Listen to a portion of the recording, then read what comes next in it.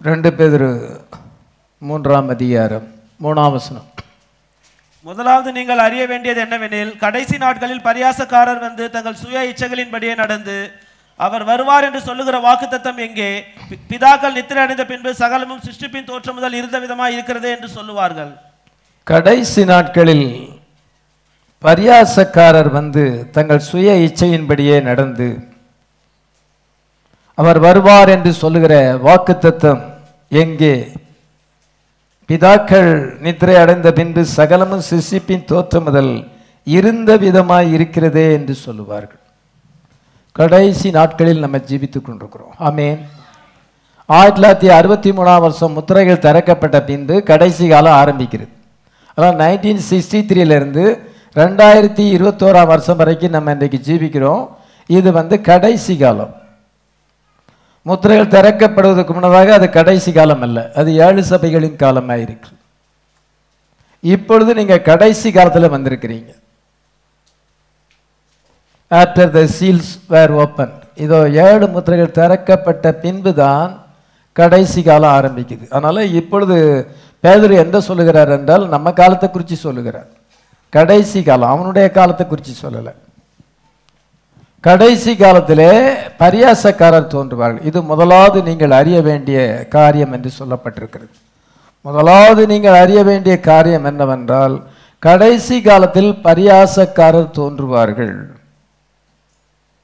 Knowing this first, there shall come in the last days scoffers walking after their own lust. தங்களுடைய மாம்ச இச்சையின்படி நடக்கிறதான பரியாசக்காரர்கள் தோன்றுவார்கள் என்று சொல்லப்பட்டிருக்கிறது. அவள் என்ன பரியாசம் பண்ணுவார்கள் என்றால், அவர் வருவார் என்று சொல்லுகிற வாக்குத்தத்தம் எங்கே? இயேசு வருவார் வருவார் என்று சொல்லுகிறீர்களே, அந்த வாக்குத்தத்தம் எங்கே?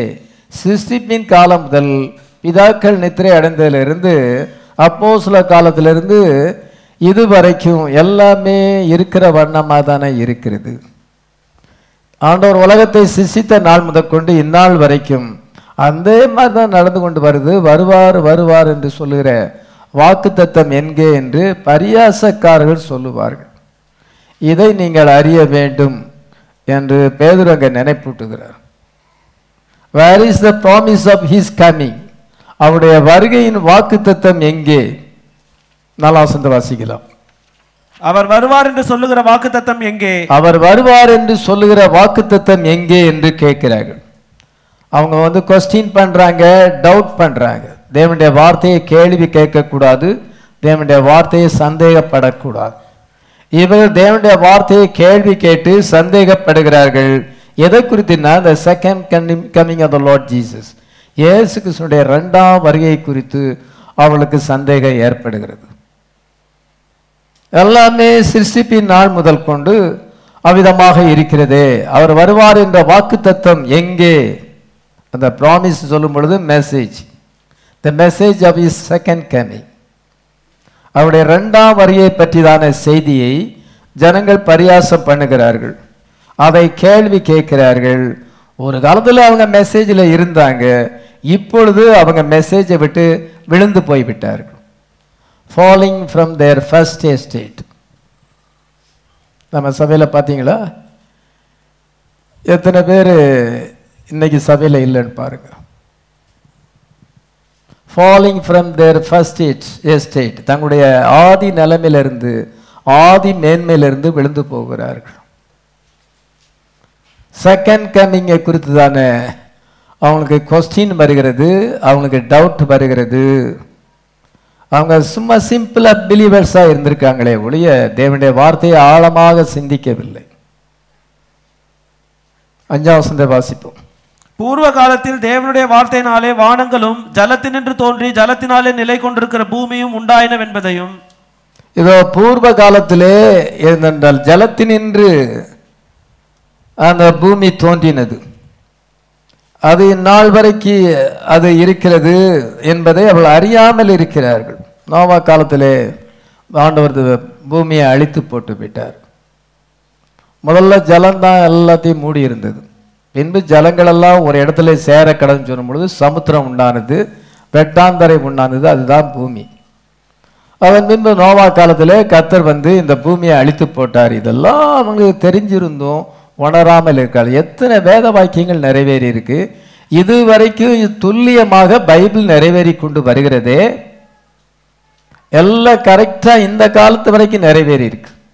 இந்த 7 சபை காலங்களும் கரெக்டா நிறைவேறி இருக்கு. 7 முத்திரைகளும் நிறைவேறி இருக்கிறது. எல்லாமே எக்ஸாக்டா நிறைவேறி கொண்டு வருகிறது. கிறிஸ்து பிறப்பார் என்ற வாக்குத்தத்தமும் நிறைவேறிவிட்டது. ஒரு தூதன் முன்னோடியாக வருவார் என்ற எல்லாமே எக்ஸாக்டா நிறைவேறி இருக்கும் பொழுது இந்த கர்த்தருடைய வருகை ஏன் நிறைவேறாம போகாது? அதுவும் கண்டிப்பா நிறைவேறும். எத்தனை பேர் விசுவாசம்? அதுல விசுவாசம் இல்லைன்னா நீங்க வார்த்தையில நிலைச்சிருக்க முடியாது. கர்த்தருடைய வருகை பற்றி இல்லை. ஏதோ உலக உல்லாசத்தை நம்ம அனுபவிக்கலாம், ரொம்ப ஃபேஷனாக இருக்கலாம், உலகப்புறமாக ஜீவிக்கலாம், ஏதோ உலகத்தில் அவங்களுக்கு கிடைக்கிற மாதிரி நினைக்கிறாங்க. நம்ம அப்படிலாம் நினைக்கல. இந்த உலகம் வந்து ஆபத்தானது. இந்த உலகத்தில் அதிக பிரச்சனைகள் இருக்கிறது. ஆண்டவர் நம்ம உலகத்தில் கொண்டு வந்து நம்ம டெஸ்டிங் பண்ணுகிறார், நம்ம ட்ரைனிங் பண்ணுகிறார்.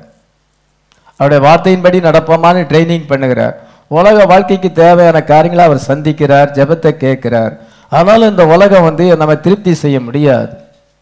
உலகத்தினுடைய சிற்றின்பங்கள், உலக உல்லாசங்கள் நம்மை திருப்தி செய்ய முடியாது. அது முடிவில் வேதனையை கொடுக்கும். கர்த்தருக்கு பயந்து அவருடைய வார்த்தையின் படி நடப்பது தான் நல்லது. முடிவில் நமக்கு நித்திய ராஜ்யத்தை வைத்திருக்கிறார். ஹல்லேலூயா. நமக்கு எவ்வளோ ப்ராமிஸ் பண்ணியிருக்கிறார். அதுல தான் வேதனை இல்லை. அதுதான் உண்மை. இது ஒரு ட்ரைனிங் பீரியட். இந்த உலகம் ஒரு ப்ரொபஷனரி பீரியட். ஆண்டவர் இந்த உலகத்தில் கொண்டு வந்து நம்மளை ஒரு ப்ரொபஷனரி பீரியடில் வச்சு ட்ரைனிங் பண்ணுகிறார். நம்முடைய கேரக்டரை மோல்டு பண்ணுகிறார். நம்ம அந்த ராஜ்யத்தை சுதந்திரித்துக் கொள்வதற்கு நம்மளை தகுதிப்படுத்துகிறார். உலகத்தை ஆளுவதற்கு நம்மளை தகுதிப்படுத்துகிறார். நமக்கு அதுக்கேற்ற கேரக்டரை தருகிறார். அதுதான் நம்முடைய வாழ்க்கையில் வருகிற டெஸ்டிங் எல்லாமே. அப்படி என்று நம்ம ஒரு சரியா அண்டர்ஸ்டாண்ட் பண்ணும் பொழுது ஒரு சிலருக்கு சரியான அண்டர்ஸ்டாண்டிங் இல்லை. அவங்க நம்ம வேர்ல்டியா இருக்கலாம், நம்ம ஃபேஷனா இருக்கலாம், நம்மளை மற்றவங்க பெரிய மதிப்பாங்க, இப்படிலாம் பலவிதமான ஒரு மனசுல எண்ணத்தை கொண்டவர்களாக இருக்கிறார்கள்.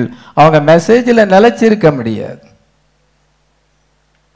அவங்க மெசேஜில் சிம்பிளா ஒரு பிலீவர்ஸ் என்று சொல்லிதான் அவள் இருக்கிறாளே ஒழிய இது வரைக்கும் மெசேஜை டீப்பா அவங்க திங்க் பண்ண முடியல. அதனால falling away from the grace, கிருபையிலிருந்து விழுகிறார்கள். Falling away from their first estate, தங்களுடைய ஆதி மேன்மையிலிருந்து விழுகிறார்கள். அவள் கொஸ்டின் பண்ணுகிறார்கள், அவள் டவுட் பண்ணுகிறார்கள். They are just simple message believers. இந்த விழுந்து போகிற மக்கள் எல்லாம் அவங்க தேவனுடைய வார்த்தையை ஆழமாக சிந்திப்பதில்லை.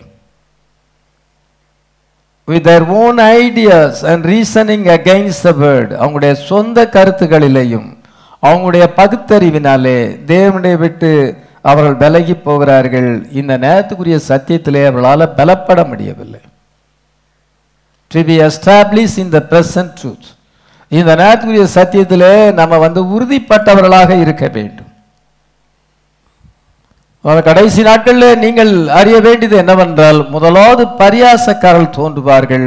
தேவனுடைய வருகை குறித்ததான அந்த அந்த வாக்கு தத்துவத்தை குறித்ததான சந்தேகத்தை எழுப்புவார்கள். உலகமே சதம் என்று நினைப்பார்கள்.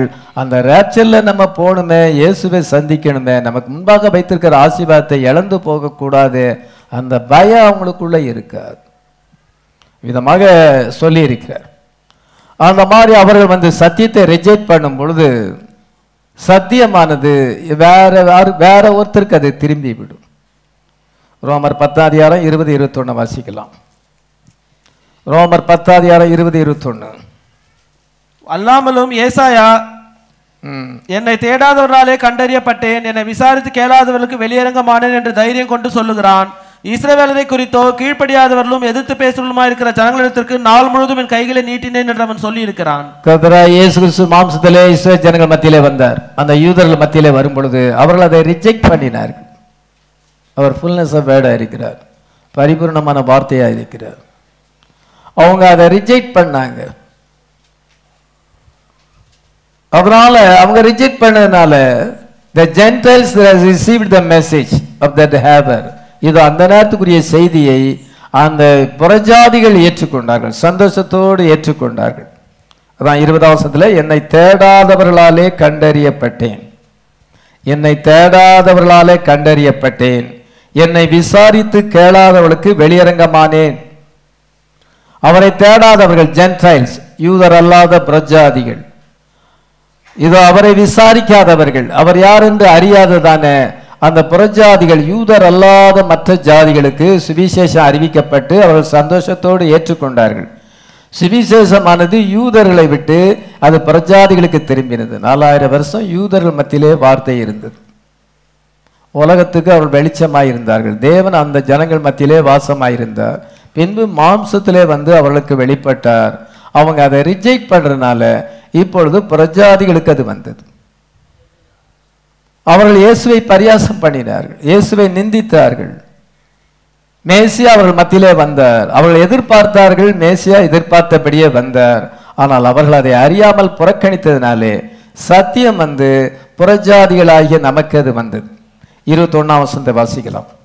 இஸ்ரவேலரை குறித்தோ கீழ்ப்படியாதவர்களும் எதிர்த்து பேசுவதுமாயிருக்கிற ஜனங்களிடத்திற்கு நாள் முழுவதும் கைகளை நீட்டினேன் என்று அவன் சொல்லி இருக்கிறார். இஸ்ரவேலரை குறித்து அந்த ஜனங்களுக்கு கீழ்ப்படியாதவர்கள், எதிர்த்து பேசுகிறவர்கள்,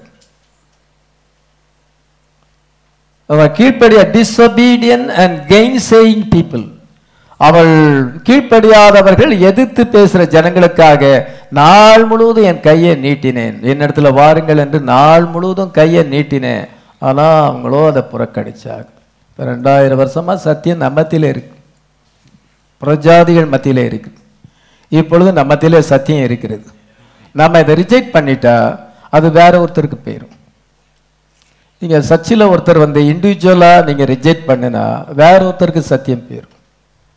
அதே போல் ஒரு ஃபேமிலி சத்தியத்தை ரிஜெக்ட் பண்ணால் நீங்கள் ரிஜெக்ட் பண்ணலாம், நீங்கள் எதிர்த்து பேசலாம்.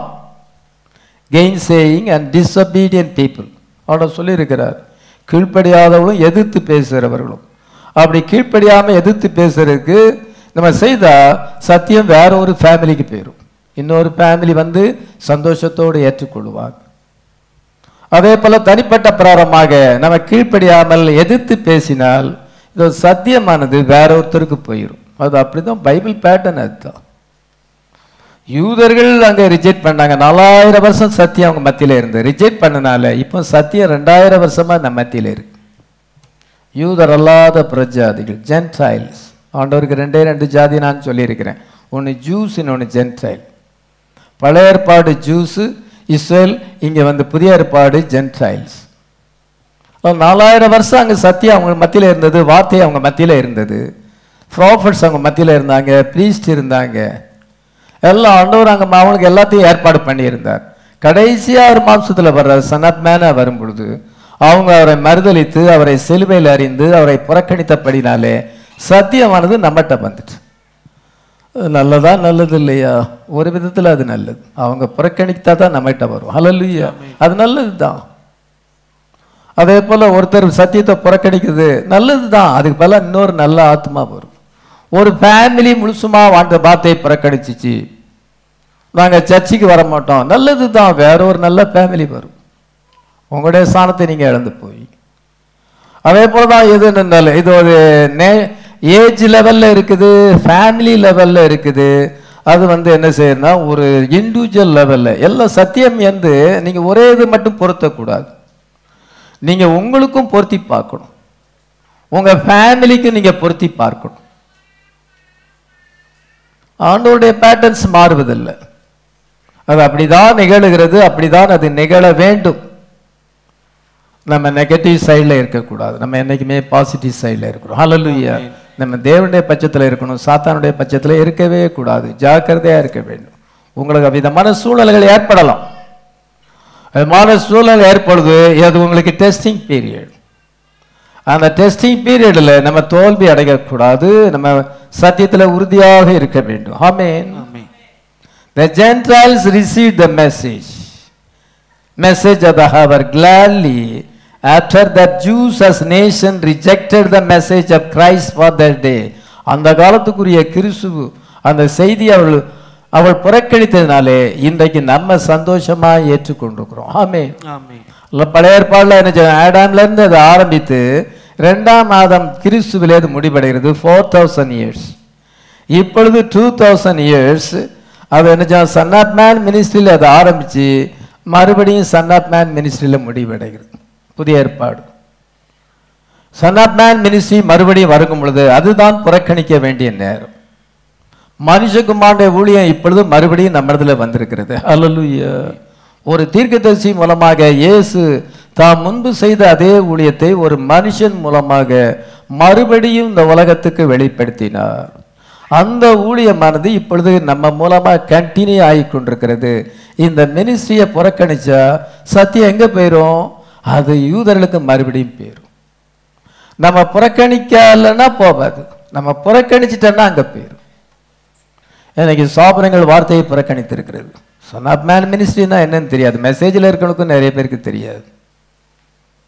அதெல்லாம் பார்ட்ஸ் வேர்டு. பரிபூர்ணமான வார்த்தையிலேருந்து குறைவான சத்தியத்துக்கு போகக்கூடாது, குறைவான சத்தியத்திலேருந்து பரிபூர்ணமான சத்தியத்துக்கு வரலாம். 5ஆப்புலேருந்து 6ஆப்பு போகலாம், 5ஆப்புலேருந்து 4ஆப்பு போகக்கூடாது. சிலர் அவிதமாக போகிறாங்க. அதனால் பாருங்க, அவங்களுடைய நிலைமை பரிதாபம்.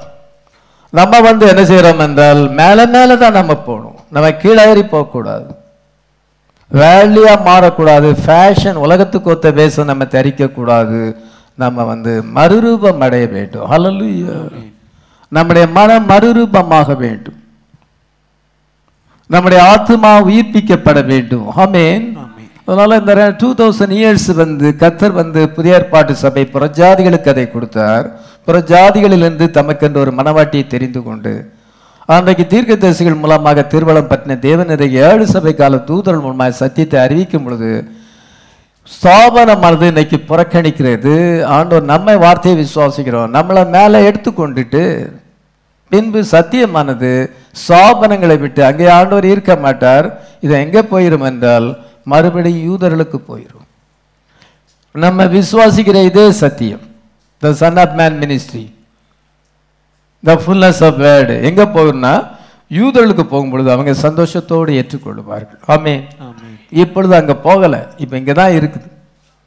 நம்ம மேல எடுத்துக்கொள்ள வரைக்கும் சத்தியம் இங்க தான் இருக்கு, நம்ம மத்தியில் மனவாட்டி மத்தியில தான் இருக்கு. அதனால் நம்ம மேல எடுத்துக்கொள்ளப்பட்ட பின்பு சத்தியமானது என்றால் அங்க போயிடும், யூதர்களுக்கு போயிடும். அப்பொழுது 1,44,000 பேர் முத்தரிக்கப்படுவார்கள். வெளிப்படுத்தல் 7ஆம் அதிகாரம் 1 to 8 வரைக்கும் நம்ம வாசிக்கிறோம். அதெல்லாம் வாசிப்பதுக்கு நமக்கு நேரம் இல்லை. ஒவ்வொரு கோத்தத்திலும் 12,000 பேர் இதை சேம் மெசேஜை பிலீவ் பண்ணுவாங்க. அன்னைக்கு சன் ஆஃப் மேன் மினிஸ்ட்ரியை புறக்கணித்தாங்க, நம்மகிட்ட இன்னைக்கு சன் ஆஃப் மேன் மினிஸ்ட்ரியை ஸ்தாபனமானது புறக்கணித்திருக்கிறது. இதை விசுவாசிக்கிற மக்களை ஆண்டவர் மேலே எடுத்துக்கொண்டு அதன் முன்பு சத்தியமானது எங்க டிரான்ஸ்பர் ஆகும்? 1,44,000 ஜூஸுக்கு அது டிரான்ஸ்பர் ஆகும். ஹல்லேலூயா. இப்பொழுது ஜனங்கள் டிஸ்ஒபீடியன்டாக இருக்கிறார்கள், கீழ்ப்படியாளர்களாக இருக்கிறார்கள், கெயின் சேயிங் எதிர்த்து பேசுகிறவர்களாக இருக்கிறார்கள். as a disobedient and gain saying people, கீழ்ப்படியாதவளும் எதிர்த்து பேசுறவளும் அந்த மாதிரிலாம் நம்ம இருக்கக்கூடாது. ஏன் அப்படின்னா நம்ம மனசுல வீணான சிந்தனைகள் வருகிறது, நம்ம மனசுல ஈவில் தாட்ஸ் வருகிறது. இதயத்தின் நிறைவினால வாய் பேசும், பின்பு அது வாயில புலம்பலை ஏற்படுத்தும், அதுக்கு பிறகு வாக்குவாதத்தில் சண்டைக்கு வரும். இதுதான் மனுஷனுடைய செய்யறாங்க. முதல்ல ஸ்டார்ட் ஆகிறது இதயத்தில் தான். அந்த தீய எண்ணம் இதயத்தில் ஸ்டார்ட் ஆகி வாயில வெளிப்பட்டு பிறகு தர்க்கம் வாக்குவாதம் பண்ணல சண்டையில போய் முடியும். இதுதான் உலகத்தில் நம்ம காண்கிற காரியம், மனுஷனை பற்றி காண்கிற காரியம் இது. அவன் இருதயத்தின் நினைவு எப்படியோ அப்படி இருக்கிறான். நீதிமொழியில் 23,000 வசனத்துல இந்த வசனத்தை அடிக்கடி சொல்றார். நானும் அந்த வசனத்தை ஆராய்ச்சி பண்ணி பார்த்தேன். ஒரு மனுஷன் எப்படியாப்பட்டவன், நல்லவனா கெட்டவனா, அவனுடைய இதயத்தின் நினைவை பொறுத்து. அவன் இதயத்தில் நினைவு நல்லா இருந்துச்சுன்னா அவன் நல்ல மனுஷன். அவன் தீமையான காரியங்களை பேச மாட்டான், வாக்குவாதம் பண்ண மாட்டான், சண்டைக்கு வர மாட்டான். இதயத்தின் நினைவுகள் சரியில்லைன்னா அவன் இதயத்தின் நினைவு எப்படியோ அப்படி அவன் இருக்கிறான். அந்த தாட்ஸ் சரியா இருந்தா வேர்ட்ஸ் சரியா இருக்கும், வேர்ட்ஸ் சரியா இருந்தா வாக்குவாதங்கள், அந்த தர்க்கம் பண்றது ஆர்கியூமெண்ட் வராது. ஏன் அந்த ஆர்கியூமெண்ட் வருது? இதயத்தின் நினைவுகள் சரியில்லை.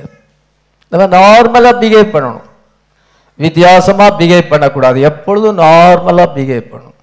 நம்முடைய இருதயம் ரெஸ்ட்ல இருக்கணும், தேவனுடைய வார்த்தையில ரெஸ்ட்ல இருக்கணும். வீண் சிந்தனை சிந்திப்பதுக்கு நம்முடைய இதயத்தை விடக்கூடாது.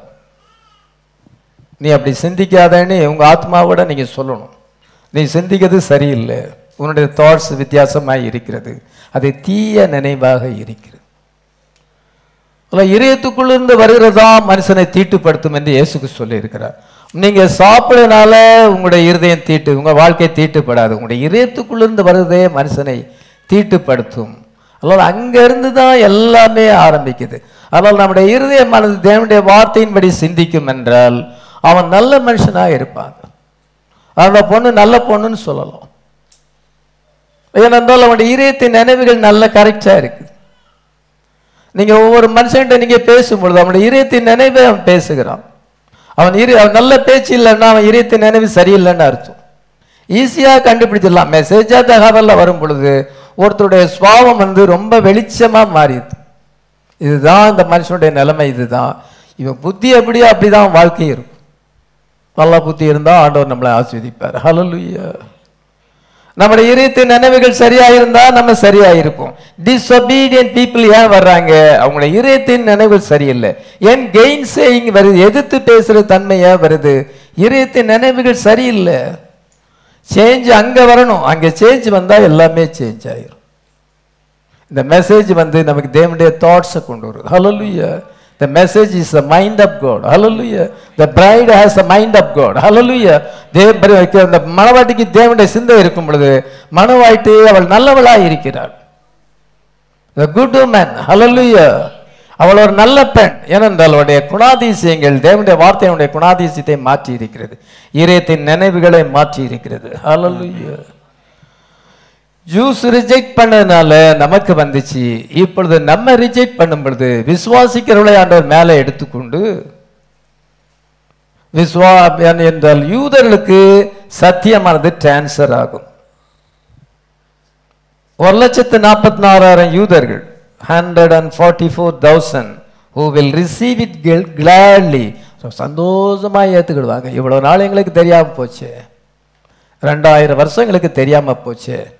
அப்படி எங்களுக்கு தெரிஞ்சிருந்தா நாங்கள் அவரை சிலுவையில் அறைஞ்சிருக்க மாட்டோமே, நாங்கள் இவ்வளவு கஷ்டங்களை அனுபவிச்சிருக்க மாட்டோமே. உலகமெங்கிலும் நாங்கள் சிதறடிக்கப்பட்டோம், அநியாயமாக நாங்கள் கொல்லப்பட்டோம், கொடுங்கோல் மன்னர்களால் நாங்கள் கொல்லப்பட்டோம்.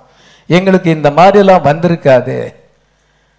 நாங்கள் அன்னைக்கே அவரை ஏற்றுட்டா மில்லினியா அப்பமே வந்திருக்குமே, எவ்வளோ மிஸ் பண்ணிட்டோம் அப்படின்னு அவங்க வேதனைப்படுவாங்க.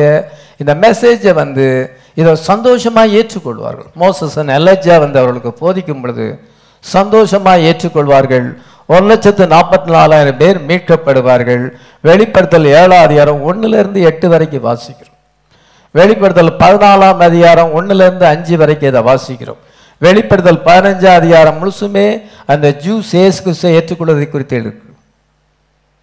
உங்களுக்கு இதெல்லாம் பிரசங்கம் பண்ணியிருக்கிறேன், இன்னும் மறுபடியும் நான் பிரசங்கம் பண்ண வேண்டியது அவசியமாக இருக்கிறது. disobedient, unbelievers, gainsayers, கீழ்ப்படியாதவர்கள், அவிசுவாசிகள், எதிர்த்து பேசுகிறவர்கள், இவர்கள் எல்லாருமே விழுந்து போவதற்கு சான்ஸ் இருக்கு. இவர்கள் எல்லாருமே ஒரு நாளிலே மறுதளிப்பதற்கு சான்ஸ் இருக்கிறது. நம்ம வார்த்தையில சந்தோஷமா இருந்தால், மகிழ்ச்சியா இருந்தால், ரியலா அந்த வார்த்தை நமக்கு சந்தோஷத்தை ஏற்படுத்தினால் நீங்கள் விழுந்து போக மாட்டீர்கள். நல்லா hold fast till I come, நான் வருமளவும் நீங்கள் உங்களுக்குள்ளதை பற்றி கொண்டிருங்கள். வெளிப்படுத்தல் 2:25, உங்களுக்குள்ளதை நான் வருமளவும் பற்றி கொண்டிருங்கள். இயேசு சொல்லுகிறார், நான் வருமளவும் உங்களுக்குள்ளதை நீங்கள் பற்றி கொண்டிருங்கள். நீங்க மிஸ் பண்ணிடாதீங்க, வார்த்தையை மிஸ் பண்ணிடாங்க. வார்த்தையை மிஸ் பண்றவங்க நமக்கு எச்சரிப்பா இருக்காங்க, வேலையா மாறுறவங்க நமக்கு எச்சரிப்பா இருக்கிறாங்க. வாலிப பிள்ளைகள் வேலையா மாறலாம். உங்களுடைய மேரேஜ் வரும்போது அதை வெளிப்படுத்தும். மேரேஜ் வரும் வரைக்கும் நீங்க சபைக்கு வருவீங்க. மேரேஜ் வந்த பிறகு உங்களுக்கு மேரேஜ் அலைன்ஸ் ஏற்படும் பொழுது நீங்க எப்படி நடக்கிறீங்கன்னு பார்க்க முடியும். அதனால உங்களுக்குள்ளதை நான் வருமளவும் பற்றி கொள்ளுங்கள். Hold fast till I come, உங்களுக்குள்ள சத்தியத்தை நான் வருமளவு பற்றி கொள்ளுங்கள் என்று கர்த்தராகிய இயேசு சொல்லுகிறார். இன்னொரு வார்த்தை என்ன சொல்லுகிறார்? 3ஆம் அதிகாரம் வெளிப்படுத்தல் 3:11, இதோ சீக்கிரமாய் வருகிறேன், ஒருவனும் உன் கிரீடத்தை எடுத்துக்கொள்ளாதபடிக்கு உனக்குள்ளதை பற்றி கொண்டிரு. இதோ நான் சீக்கிரமாய் வருகிறேன், ஒருவனும் உன் கிரீடத்தை எடுத்துக்கொள்ளாதபடி. உனக்கு ஒரு கிரீடம் கொடுக்கப்பட்டிருக்கிறது, ஆயத்தமாய் இருக்கிறது. அதை இன்னொருத்தன் போய் எடுத்துடக்கூடாது. நீ அதை மிஸ் பண்ணிட்டா இன்னொருத்தருக்கு அந்த கிரீடம் பெயரும். ஆண்டவர் என்னைக்குமே அந்த கேப்பை பில்அப் பண்ண வர்றார்.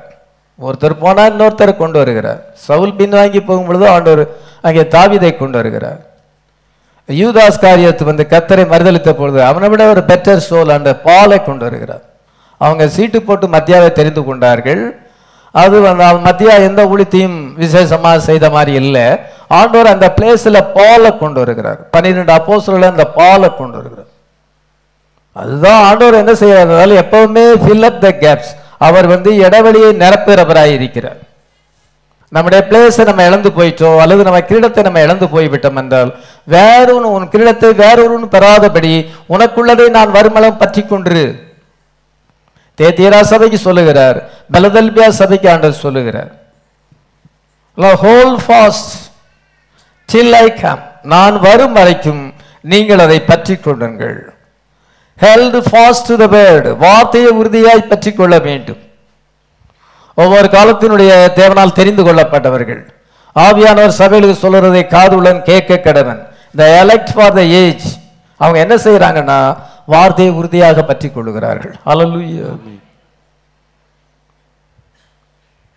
அவங்க என்ன அசைக்கப்பட்டாலும், என்ன டெஸ்ட் வந்தாலும், என்ன விதமான ட்ரையல் வந்தாலும் அவங்க வந்து வார்த்தையை விட்டு விலக மாட்டாங்க. கர்த்தருடைய கிருபையினாலே more than 40 years ஊழியம் செய்து கொண்டு வருகிறேன். வர வர வளர்ந்திருக்கிறதா செய்தன வழிய வர வர கீழற போகல.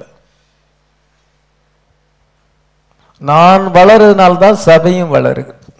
நான் வளரவில்லை என்றால் சபை வளராது. ஆண்டவர் ஒரு பாஸ்டர் தான் கொண்டு வைக்கிறார். அந்த பாஸ்டருடைய லைஃப் தான் வந்து சபை மேல பிரதிபலிக்குது. பாஸ்டர் வந்து தூதனாக இருக்கிறார், அந்த சபைக்கு தூதனாக இருக்கிறார். ஆவியில வளரும் பொழுது சபை வளரும். பாஸ்டர் டவுன் ஆயிட்டார்னா சபை டவுன் ஆயிரும். அந்த ஒன்மேன்ல கொண்டு வச்சிருக்கிறார் ஆண்டவர். அப்படி ஆண்டவர் ரெஸ்பான்சிபிலிட்டி வச்சிருக்கிறார். நான் வளருகிறேனா என்பதை நான் பரிசோதித்து பார்க்க வேண்டும். என்னை நானே நிதானித்து பார்க்கும் பொழுது நான் ஆவியிலே வளர்ந்தால் சபை ஆவியிலே வளரும். நான் ஆவியிலே வளரும் பொழுது சபையானது கிளற போகாது. அந்த பாஸ்டர் தான் இருக்கு. அந்த பாஸ்டர் ஆவிக்குரிய மனுஷனா இருந்தா அந்த சபை ஆவிக்குரிய பிரம. அந்த பாஸ்டர் எப்படியோ அந்த சபையும் அப்படிதான். ஆண்டவர் அந்த மாதிரி வச்சிருக்கிறாரு. பாஸ்டர் வார்த்தையை உறுதியாக பற்றி கொள்ள வேண்டும். காம்ப்ரமைசிங் ஆகக்கூடாது. சின்ன காரியத்துக்கும் காம்ப்ரமைஸ் ஆகக்கூடாது. என்ன பாதிப்பு வந்தாலும் காம்ப்ரமைஸ் ஆகக்கூடாது. சத்தியத்தில் உறுதியாக இருக்க வேண்டும். அப்படிதான் பிலீவர்ஸும் உறுதியாக இருக்க முடியும். கர்த்தர் விதமான ஒரு பேட்டர்னை வைத்திருக்கிறார். எக்ஸாடஸ் ப்ராஃபட் நம்ம வேதத்தில் வாசிக்கும் பொழுது எக்ஸாடஸ் ப்ராஃபட் அங்கே மோசஸ் ஒரு எக்ஸாடஸ் ப்ராஃபட். அந்த எக்ஸாடஸ் ப்ராஃபட் யாத்திரை தீர்க்கதரிசி மோசே மூலமாக ஒரு யாத்திரை ஆரம்பித்தது. From Egypt to Canaan. இதை எகிப்திலிருந்து கானானுக்கு போகும் பொழுது அவர் ஸ்டடியாக தான் இருக்கிறார். மோசஸ் ஸ்டடியாக தான் இருக்கிறார். மோசஸ் வந்து பேக் ஸ்லைடிங் ஆகல. மோசஸ் வந்து காம்ப்ரமைசிங் ஆகல. மோசஸ் வர வர வைராக்கியமா தான் இருக்கிறார். ஆனால் அந்த சபையில நிறைய பேர் பின்வாங்கி போயிட்டாங்க. நம்முடைய சபையை விட அதிகமா பின்வாங்கி போயிட்டாங்க. எல்லாம் அந்த மையத்திலிருந்து புறப்பட்ட எல்லா சந்ததியும் விழுந்து போனது. 1 in a million என்று என்ன சொல்கிறார். 10 லட்சத்துக்கான ஒருத்தரை தெரிந்து கொள்வார். எல்லாமே என்ன சொன்னால் disobedient people, gainsaying people, எதிர்த்து பேசுறவர்கள், அவங்க எல்லாம் அந்த சந்ததியெல்லாம் மாறிச்சிச்சு. ஆனால் வந்து ஆண்டவர் அதை ஃபில்அப் பண்ணுகிறார். எப்படி ஃபில்அப் பண்ணுகிறார்? ஒரு நியூ ஜெனரேஷனை கொண்டு வந்து ஃபில்அப் பண்ணார். ஹல்லேலூயா. ஒரு ஜெனரேஷன் என்ன 40 years. அந்த 40 years வழி நடத்தும் பொழுது அங்கே எகிப்திலிருந்து புறப்பட்ட ஜோஷுவா காலேப் தவிர எல்லாரும் backslided gainsaying people, மோசேக்கு ரொம்ப எதிர்த்து பேசுகிற ஜனங்களாக இருந்தார்கள். அவங்க எல்லாம் மரித்தார்கள். மோசே அவங்க மரிப்பதை பார்த்தான். அவங்க எல்லாம் அப்படியே செத்து செத்து விழுகிறத பார்த்தான். 40 வருஷம் அவங்களுடைய பிரேதங்கள் வனாந்தரத்தில் விழுந்து போச்சு. இன்னைக்கு வந்து ஸ்பிரிச்சுவல் டெத், ஆவிக்குரிய பிரமா மரித்து விழுகிறார்கள். ஆனால் கர்த்தர் என்னச்சா மோசஸ் மினிஸ்ட்ரியை அந்த காரணம் அவன் ஸ்டாண்ட் பண்ணுகிறான். அவன் ஸ்டாண்ட் பண்ணாதான் சர்ச்சு ஸ்டாண்ட் பண்ணும். அவன் பேக் சைடு என்ன சர்ச்சே போச்சு. இப்படி ஒரு மனுஷன் கையில் இவ்வளோ ரெஸ்பான்சிபிலிட்டியை ஆண்டவர் கொடுத்துருக்கிறார். கர்த்தர் என்ன செய்தார் என்றால் மோசே வார்த்தைக்காக ஸ்டாண்ட் பண்ணினால ஆண்டவர் ஒரு நியூ ஜெனரேஷனை கொண்டார். எத்தனை பேர் விழுந்தார்களோ அத்தனை பேர்களை கொண்டு கானான் தேசத்தை சொந்தரிக்கும்படியாக செய்தார்.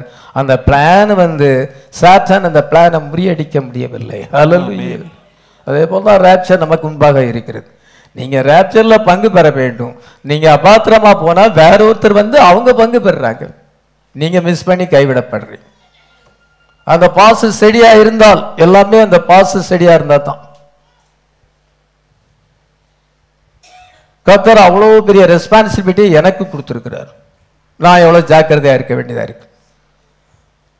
நான் என்னுடைய ரெஸ்பான்சிபிலிட்டியை உணர்கிறேன். நீங்க உங்க ரெஸ்பான்சிபிலிட்டியை உணர வேண்டும். நீங்க எதிர்த்து பேசுறவளாகவும் கீழ்ப்படியாதவளை இருந்தால் நீங்க மிஸ் பண்ணிடுவீங்க. உங்க இடத்த வேற ஒருத்தர் பெற்று வேற ஒருத்தர் ரேப்சர்ல பங்கு பெற்றுவாங்க. அவங்க போய் கிரீடத்தை பெற்றுக்கிடுவாங்க, நீங்க கிரீடத்தை இழந்து போவீங்க. அதனால்தான் இதோ நான் சீக்கிரமாய் வருகிறேன், ஒருவனும் உன் கிரீடத்தை எடுத்துக்கொள்ளாதபடி உனக்குள்ளதை பற்றி கொண்டு. இயேசு கிறிஸ்து நேரடியா சொல்லுகிறார். இது ஜீசஸ் டைரக்ட் வேர்ட்ஸ். பத்மு தீவிலே யோவானுக்கு அங்க சொல்லுகிறார், 2 முறை அதை சொல்லுகிறார். அதன் பின்பு இதோ நான் சீக்கிரமாய் வருகிறேன், இந்த புஸ்தகத்தில் உள்ள தீர்க்க தரிசன வசனங்களை கைக்கொள்ளுவன் பாக்கியவான் என்று சொல்லுகிறார். 22ஆம் அதிகாரத்தில் 7ஆம் வசனத்தை வாசிக்கலாம். இதோ சீக்கிரமாய் வருகிறேன், இந்த புஸ்தகத்தில் உள்ள தீர்க்க தரிசன வசனங்களை கைக்கொள்ளுகிறவன் பாக்கியவான் என்றார். கர்த்தர் நினைச்சா இதோ நான் சீக்கிரமாய் வருகிறேன் என்று சொல்லுகிறார். Behold, I come quickly. Hallelujah. இந்த தீர்க்க தரிசன புஸ்தகம், இந்த வெளிப்படுத்தின விசேஷத்தை கைக்கொள்ளுகிறவன் பாக்கியவான். எங்கே அந்த வார்த்தை போதிக்கப்படுகிறது. இதை கைக்கொள்ளுகிறவன் பாக்கியவான் என்று கர்த்தர் சொல்லி இருக்கிறார். எவ்வளவு முக்கியம். பேக் ஸ்லைடிங் ஆகாதங்க, உலகப்பிரமா திரும்பாதங்க. உலக சிற்றின்பங்கள் நமக்கு தேவையில்லை. பரிசுத்த ஆவியின் சந்தோஷத்தை பெற்று வார்த்தையிலே களி கூறுங்கள். உங்களை உலகத்தில் ஆண்டவர் கொண்ட அந்த நோக்கத்தை நிறைவேற்ற பிரயாசப்படுங்க. அதுதான் செய்ய வேண்டிய காரியம். உலகமும் அதன் இச்சைகளும் அழிஞ்சு போகும். நம்ம தேவனுடைய சித்தத்தின்படி செய்தால் என்னென்றைக்கு நிலைத்திருப்போம். ஆமென். அந்த எக்ஸடஸ் ப்ராஃபிட் அங்க வரும் பொழுது, மோசஸ் அங்க வரும் பொழுது, அவனுடைய லீடர்ஷிப் கீழே ஜனங்கள் இருக்கும் பொழுது அவர்கள் பீலையாமின் உபதேசத்துக்கு செவி கொடுத்தார்கள். உலகத்தையும் வார்த்தையும் மிக்ஸ் பண்றது. மோதிரம் போட்டுக்க, தாலி போட்டுக்க, நீ அப்படினாலும் ட்ரெஸ் பண்ணிக்கிடலாம். உலகத்தையும் வார்த்தையும் மிக்ஸ் பண்றது. நம்ம totally separated from the world. உலகத்தை விட்டு நம்ம முற்றிலுமாக பிரித்தெடுக்கப்பட்டிருக்கிறோம். ஆனால் மற்ற சபைகள், மெசேஜில் இருக்கிற சபைகள் உலகத்தையும் வார்த்தையும் மிக்ஸ் பண்ணுகிறது. நாங்களும் மெசேஜில் இருக்கோம், நாங்களும் ட்ரூத்தில் தான் இருக்கிறோம், நாங்களும் பிரணாம விசுவாசிக்கும். உனக்குள்ள உலகம் கலந்துருக்குது, உலகத்தோடு மிக்ஸ் ஆகிருக்கிற. நீ பார்ட் வேர்டில் இருக்க, நீ ஃபுல்னஸ் ஆஃப் வேர்ட் வரல. சன் ஆஃப் மேன் மினிஸ்ட்ரி உனக்கு அண்டர்ஸ்டாண்ட் ஆகலை, 7th seal உனக்கு அண்டர்ஸ்டாண்ட் ஆகலை. நீ அதை பிலீவ் பண்றது கிடையாது. வெளிப்படுத்தின விசேஷத்துக்கே நீ போறது இல்லை. நீ எல்லா பார்ட் வேர்டு குறைவான சத்தியம். நம்ம அங்க போகக்கூடாது. அங்க போறவங்க வீழ்ச்சி அடைஞ்சிட்டாங்க, பேக் சைடு ஆயிட்டாங்க, ஓடுன ஓட்டெல்லாம் வீணா போயிடும். அதனால அங்க ஆடம் அண்ட் ஈவ் நம்ம வேதத்துல வாசிக்கும் பொழுது, அந்த ஆடம் அண்ட் ஈவ் வார்த்தையிலே நிலைத்திருந்தார்கள். ஆனா பின்பு அவர்கள் வீழ்ச்சி அடைந்து போனார்கள். வார்த்தையை விட்டு பீலையாமின் உபதேசம் இஸ்ரவேல் ஜனங்களை பின்வாங்கி போக செய்து வேசித்தனம் செய்யும்படியாக செய்தது. விக்கிரங்களுக்கு படைத்தவளை புசிக்கும்படியாக செய்தது. போல ஆடம் அண்ட் ஈவ் சர்ப்பத்தின் உபதேசமானது. அது நிக்கோலாய்டஸா இருக்கிறது. அந்த சர்ப்பத்தின் நிக்கோலாய் உபதேசமாய் இருக்கிறது. அந்த உபதேசத்தினாலே ஏவாள் தீட்டுப்பட்டு போனாள். அவங்க வீழ்ச்சி அடைஞ்சார்கள். அதே போல ஏர்லி சர்ச், ஆதி அப்போஸ்தலர் சபையானது கிபி 325 வரும்பொழுது பெர்கமு சபையின் காலத்திலே நிசையாவிலே கான்ஸ்டன்டைன் என்றதான ரோம சக்கரவர்த்தி அவன் திருத்துவத்தை கொள்கையை கொண்டு வரும் பொழுது அந்த நிசையாவில் இருந்து சபையானது வீழ்ச்சி அடைஞ்சது. ஒரு கள்ள போதகம் வரும் பொழுது அதனால வீழ்ச்சி அடைவது, அது அவளை தீட்டுப்படுத்துவது. நம்ம இன்னைக்கு அன்அடல்ட்ரேட்டட் வேர்ட் ஆஃப் காட்ல இருக்கோம். ஹல்லேலூயா. கலப்படமற்ற தேவனுடைய வார்த்தையை விசுவாசிக்கிறோம். ஃபுல்னஸ் ஆஃப் வேர்ட்ல இருக்கிறோம். ஆமென். தேவனுடைய வார்த்தையை சந்தேகப்படக்கூடாது. ஏவாள் சந்தேகப்பட்டாள். இன்னைக்கு நமக்கு ஆண்டவர் பிராமிஸ் கொடுத்திருக்கிறார். அவர் வருவார் என்ற வாக்குத்தத்தம் எங்கே என்று பரியாசக்காரர் கேட்பார்கள். அந்த promise of the message of the second coming, அதை குறித்து தானே கேள்வி வரும் பொழுது நமக்கு அதுல சந்தேகம் வரக்கூடாது. நம்ம இன்னைக்கு ஹெட்ஸோன் வந்திருக்கிறது, ஹெட்ஸோனோடு கூட நம்ம இணைக்கப்பட்டிருக்கிறோம். ஆமென். the headstone uniting with the body, bride body இங்கே பூமியில இருக்கிறது. நீங்க மட்டும் கிடையாது, உலகம் எங்கிலுக்கு தேவனால் தெரிந்து கொள்ளப்பட்டவர்கள். ஹல்லேலூயா. ஒரே வெளிப்பாடு, எல்லாருக்கும் ஒரே வெளிப்பாடு. அவங்க எந்த லாங்குவேஜா இருந்தாலும் எந்த கண்ட்ரியா இருந்தாலும் இந்த சேம் ரெவலேஷன் போகுது. நம்ம சபையில் யூனிட்டி ஆஃப் ஃபெய்த் இருக்குது. நம்ம சபையினுடைய மெசேஜ் இன்டர்நேஷ்னல் ஸ்டாண்டர்டாக இருக்குது, லோக்கல் ஸ்டாண்டர்ட் கிடையாது. உலகம் எங்கில் இருக்கிற பசுத்தவான்கள் என்ன விசுவாசிக்கிறாளோ அதுதான் நான் போதிக்கிறேன். யூனிட்டி ஆஃப் ஃபெய்த், அந்த விசுவாசத்தில் நம்ம இங்கே இருக்கிறோம். யூனிவர்சல் ஃபெய்த், உலகம் எங்கிலும் ஒரே விசுவாசம், ஒன் ஃபெய்த். அந்த ஒன் ஃபெய்த் இங்கே போதிக்கப்படுகிறது. ஏதாவது மிஸ்டேக் வந்திருக்குதா? மேல விஷன் சரியா வரல. அந்த ஒன் ஃபெய்த்ல நம்ம இருக்கிறோம். யுனிவர்சல் ஃபெய்த், விசுவாசத்தின் ஒருமைப்பாடு, ஒன்னஸ் ஆஃப் ஃபெய்த்ல நம்ம இருக்கிறோம். இந்த ஒன்னஸ் ஆஃப் ஃபெய்த் என்னவென்றால் ஹெட்ஸோனும் ஏதோ பாடியும் இணைக்கப்பட்டிருக்கிறது, தலையும் சரீரமும் இணைக்கப்பட்டிருக்கிறது. தலையானது கிறிஸ்துவின் சரீரமாக இருக்கிறது, ஹெட்ஸோன் வந்திருக்கிறது. இதை டேஷ் டேஷ் அந்த படத்தில் போட்டிருக்கேன். ஏன் டேஷ் டேஷ் போட்டிருக்கேன்னா இன்விசிபிள் யூனியன், டைரக்டா போடல, இன்விசிபிள் யூனியன்ல இருக்குது. சரீரமும் பாடியும் இணைக்கப்பட்டிருக்கிறது. நம்ம இன்னைக்கு இன்விசிபிள் யூனியன்ல இருக்கிறோம். ஹல்லேலூயா. ஆமென். நமக்கு ஆண்டவர் பிராமிஸ் கொடுத்திருக்கிறார். என்ன பிராமிஸ் கொடுத்திருக்கிறார்? பிராமிஸ் ஆஃப் சூப்பர் சர்ச், ஒரு விசேஷித்த சபையாக நம்ம இன்னைக்கு இருக்கிறோம். ஆமென். ஆமென். தட்ஃபுல், மூன்றாம் இழுப்பு நமக்கு பிராமிஸ் பண்ணப்பட்டிருக்கிறது. பாடி சேஞ்ச், ஆபிரகாம் சாராளுக்கு பாடி சேஞ்ச் வந்தது போல பாடி சேஞ்ச் நமக்கு பிராமிஸ் பண்ணப்பட்டிருக்கிறது. ராப்சர் நமக்கு பிராமிஸ் பண்ணப்பட்டிருக்கிறது. ஹல்லேலூயா. மேரேஜ் சப்பர், ஆட்டுக்குட்டியானிய கல்யாண விருந்து நமக்கு பிராமிஸ் பண்ணப்பட்டிருக்கிறது. அதன் பின்பு ஹனிமூன், மில்லினியம், மேரேஜ் ஆன பிறகு ஹனிமூன் போறாங்கன்னு சொல்லுவாங்க. சொல்லி இருக்கிறார் ஹனிமூன். நம்மெல்லாம் ஹனிமூன்லாம் போறதில்லை. ஒரு சிலர் ஹனிமூன் போறாங்க, ஃபாரின்ல அப்படி ஹனிமூன் போவாங்க. அந்த ஹனிமூன் தான் மில்லினியம். இதெல்லாம் நமக்கு ப்ராமிஸ் பண்ணப்பட்டிருக்கிறது.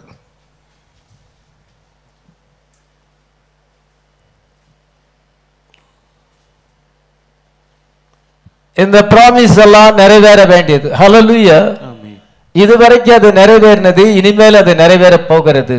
ஆமென். கர்த்தருடைய வார்த்தையை நம்ம உறுதியாக பற்றி கொள்ள வேண்டும். ஆமென்.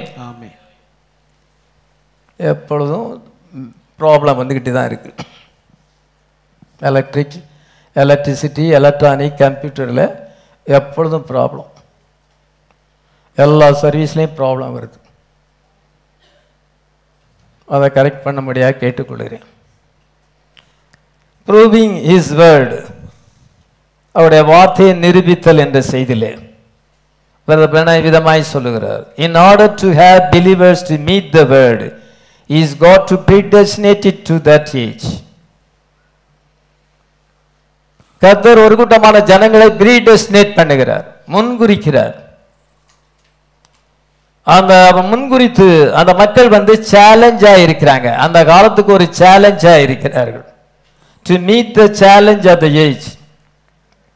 எப்படி முன்குறிக்கிறார் என்றால் by predestination. He predestinated it to this by his foreknowledge. தம்முடைய முன் அறிவின்படி அவர் முன்குறிக்கிறார். முன் அறிவு, foreknowledge. யார் யார் இன்னைக்கு சர்வீஸுக்கு வருவாங்கன்னு சொல்லி எனக்கு தெரியாது.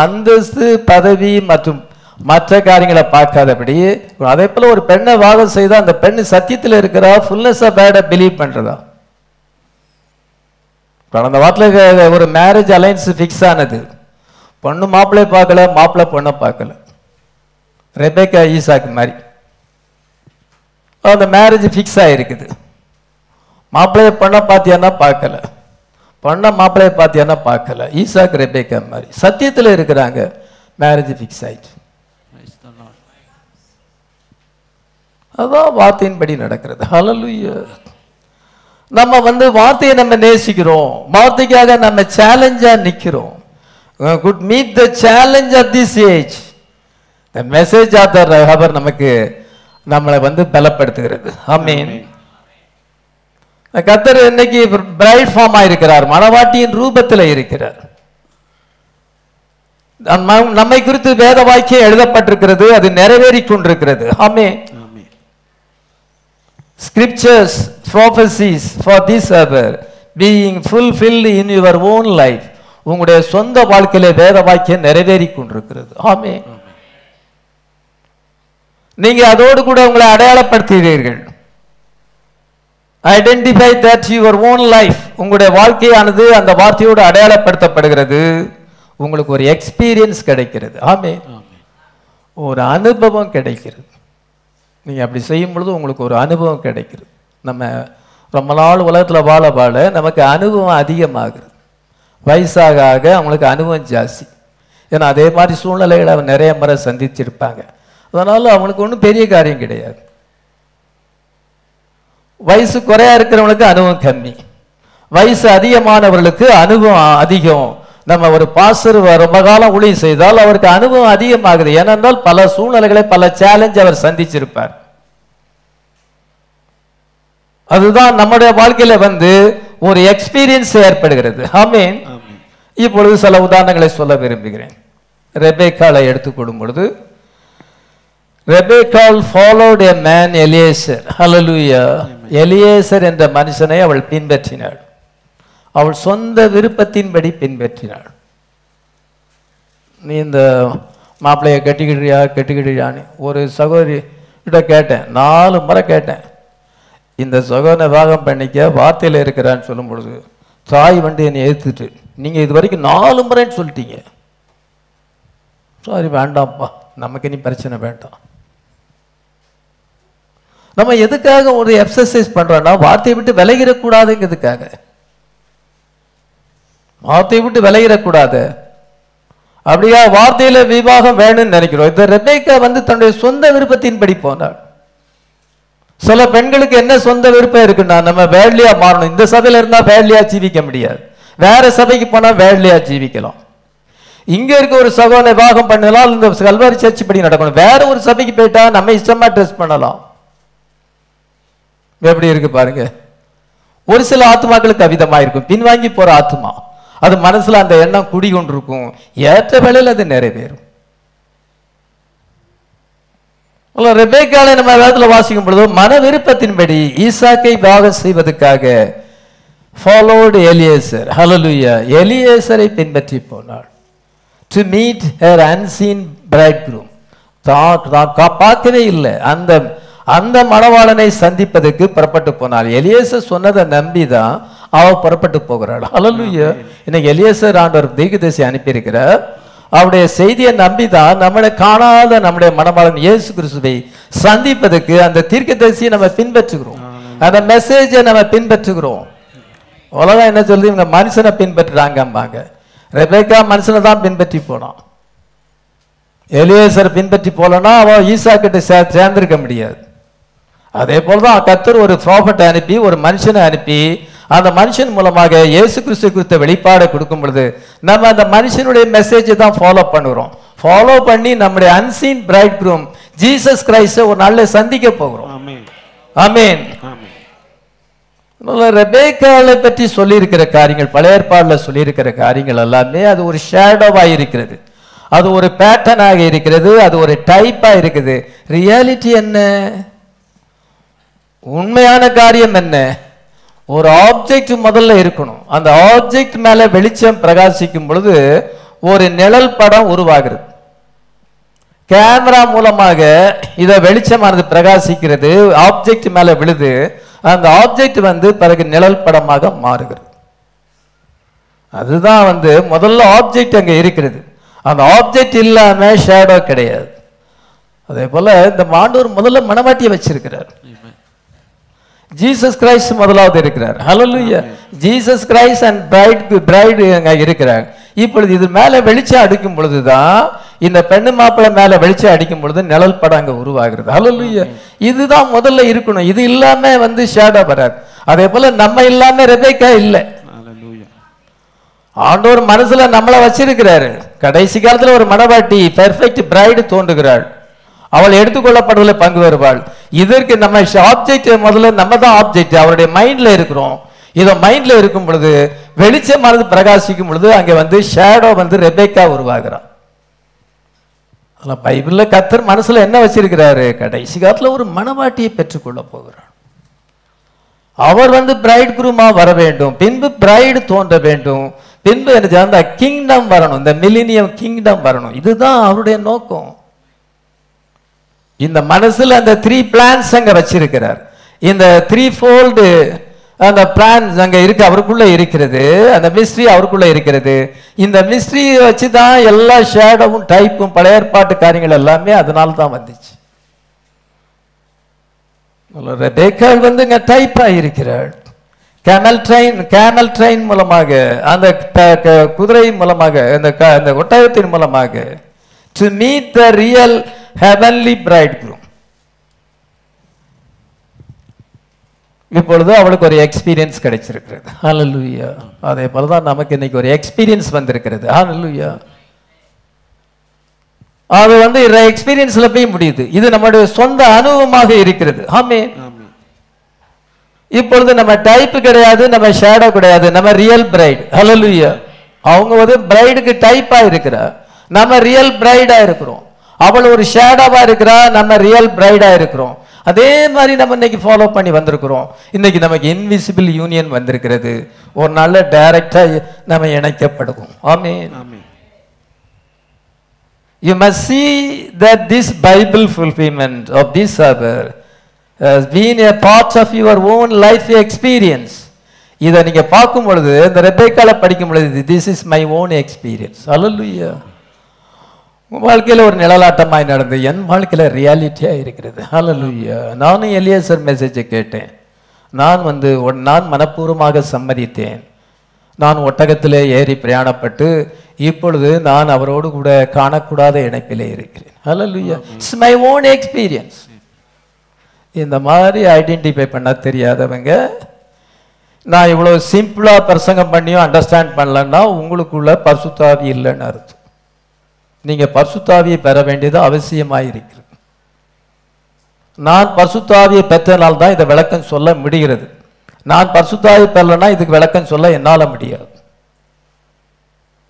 You have following a man in this hour, Eliezer of this hour, to meet your unseen bridegroom. காணாத அந்த மணவாளனை நம்ம எதிர்நோக்கி இருக்கிறோம். ஹல்லேலூயா. சந்திப்பதுக்காக நம்ம இன்னைக்கு ரெடியா இருக்கிறோம். ஹல்லேலூயா. இதுதான் பிரசன்ட் பொசிஷன். உலக பிரமா அப்படி போனோம், இப்படி போனோம், அங்கே உல்லாசமா இருந்து ஜாலியா இருக்கு. இதெல்லாம் ஒண்ணுமே இல்லை. நமக்கு இதுல தான் ஜாலியா இருக்கு, இதுல தான் என்ஜாய்மெண்ட் இருக்கு. அதெல்லாம் உலகத்து பிரமா நமக்கு நத்திங், அதெல்லாம் ஒண்ணுமே கிடையாது. அது அனித்தியமானது. இந்த என்ஜாய்மெண்ட் நமக்கு இருக்கிறது. இதுக்காக நம்ம லைஃப நம்ம டெடிகேட் பண்ணி இருக்கிறோம். ராத்திரி பகலா நம்ம இதுல தியானமா இருக்கிறோம். many other examples இருக்கிறது. ராகாப் அவள் டைப்பா இருக்கிறா, நம்ம வாழ்க்கையில அது ரியாலிட்டியா இருக்கிறது. ரூத்தினுடைய வாழ்க்கை நம்முடைய வாழ்க்கையில ரியாலிட்டியா இருக்கிறது. ஏப்ரஹாம் அண்ட் சாரா, எஸ்தர், இது அபிகாயில், இந்த பெண்கள் எல்லாம் பார்க்கும் பொழுது ஆப்ஜெக்ட் நம்ம தான், கடைசி கால மனவாட்டி தான். இந்த ஆப்ஜெக்ட் அவருக்குள்ள இருக்கிறது. இந்த ஆப்ஜெக்ட் தான் அந்த ஷேடோ கொண்டுச்சு. ஹல்லேலூயா. அவருடைய ஃபோர் நாலேஜ், அவர் முன்னக்கூட்டியே நம்மளை அறிஞ்சிருக்கிறார். நம்முடைய ரேப்சர் அவர் கண்டிருக்கிறார். ஹல்லேலூயா. அதனால அவர் அதெல்லாம் பார்த்து தான் இந்த மாதிரி ஒரு ஷேடோவை பழைய ஏற்பாடுல ஏற்படுத்தி இருக்கிறார். நம்ம அதை பார்த்து நம்ம லைஃப்ல உறுதிப்படுத்திக் கொள்கிறோம், ஐடென்டிஃபை பண்ணக்கூடாது. நான் உண்மையாகவே பைபிள்ல நான் இருக்கிறேன். ஹல்லேலூயா. என்னுடைய பேர் ஆட்டுக்குட்டி ஆண்ட ஜூ புஸ்ல இருக்கிறது. பின்வாங்கி போறதுக்கு நோ சான்ஸ், விழுந்து போறதுக்கு வழி கிடையாது. ஏன்னா என் லைஃப் அங்க ஐடென்டிஃபை ஆகுது. இதுதான் பிரதர் பிரணாங் கொண்டு வந்த மெசேஜினுடைய சாராம்சம். இதெல்லாம் விட்டுட்டு வாக்குவாதம் பண்ணிட்டு இருக்கவங்க நிறைய இருக்கிறாங்க. எத்தனையோ பிரீச்சர்ஸ் நான் காண்கிறேன். அவங்கள விட்டு நம்ம வேறு பிரித்து கொண்டு கொடுத்துருவோம். நம்ம சத்தியத்தை அறிஞ்சிருக்கிறோம். ஹல்லேலூயா. இதோ போவாஸ் ஃபீல்ட்ல நம்ம வந்திருக்கிறோம். நம்ம த்ரெஷிங் ஃப்ளோருக்கு வந்திருக்கிறோம். நம்முடைய போவாஸ் இயேசு கிறிஸ்து. ஹல்லேலூயா. நமக்காக அந்த நெருங்கிய இனத்தான் சாத்தானோடு கூட அவர் தர்க்கம் பண்ணி அவனை வீழ்த்தி விட்டு நம்மை விவாகம் செய்கிறார். வில்லன் ஸ்டோரியில வில்லன் சொல்லுவாங்க, அதான் நெருங்கிய இனத்தான்.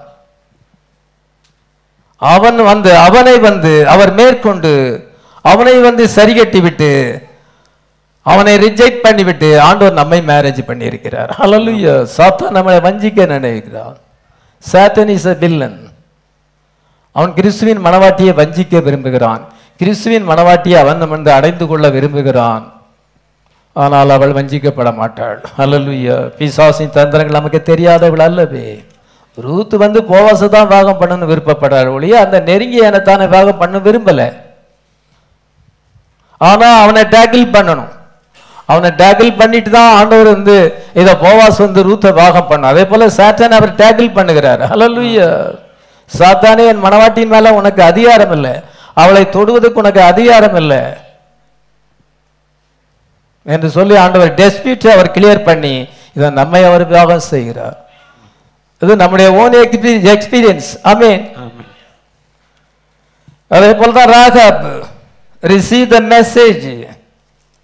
நம்ம மெசேஜை ஏற்றுக்கொண்டோம், அடையாளத்தை அங்க என்றால் அந்த டோக்கன் அங்க டிஸ்பிளே பண்ணி இருக்கிறோம். ஆமென். இப்பொழுது அவருடைய திட்டம் நிறைவேற நம்ம அசிஸ்ட் பண்ணி கொண்டிருக்கிறோம். அல்லேலூயா.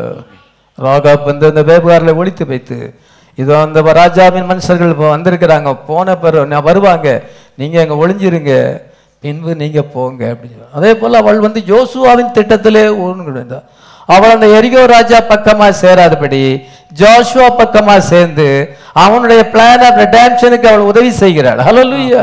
அதே போல இன்னைக்கு நம்ம சாத்தான் பக்கமாக, டினாமினேஷன் பக்கமாக, பார்ட் வேர்டு வார்த்தையை முழுசும் விசுவாசிக்காத சபைகளோடு அந்த போர்களோடு சேராதபடி, அங்க கொண்டு போய் நம்ம ஐக்கியத்தை வைக்காதபடி, நம்ம வார்த்தைக்காக ஸ்டாண்ட் பண்ணி அதற்காக நம்ம அசிஸ்டன்ட் பண்ணி கொண்டிருக்கிறோம். ஹல்லேலூயா. கர்த்தர் நம்முடைய எல்லாருடைய உள்ளந்தெரியங்களை அறிந்திருக்கிறார். உங்க எல்லாருடைய உள்ளந்தெரியங்களை இயேசு அறிந்திருக்கிறார்.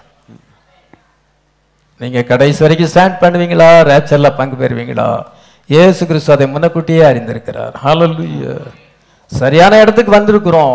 Hold fast till I come. நான் வரும் அளவும் உங்களுக்குள்ளதை உறுதியாக பற்றி கொண்டிருங்கள். ஹல்லேலூயா.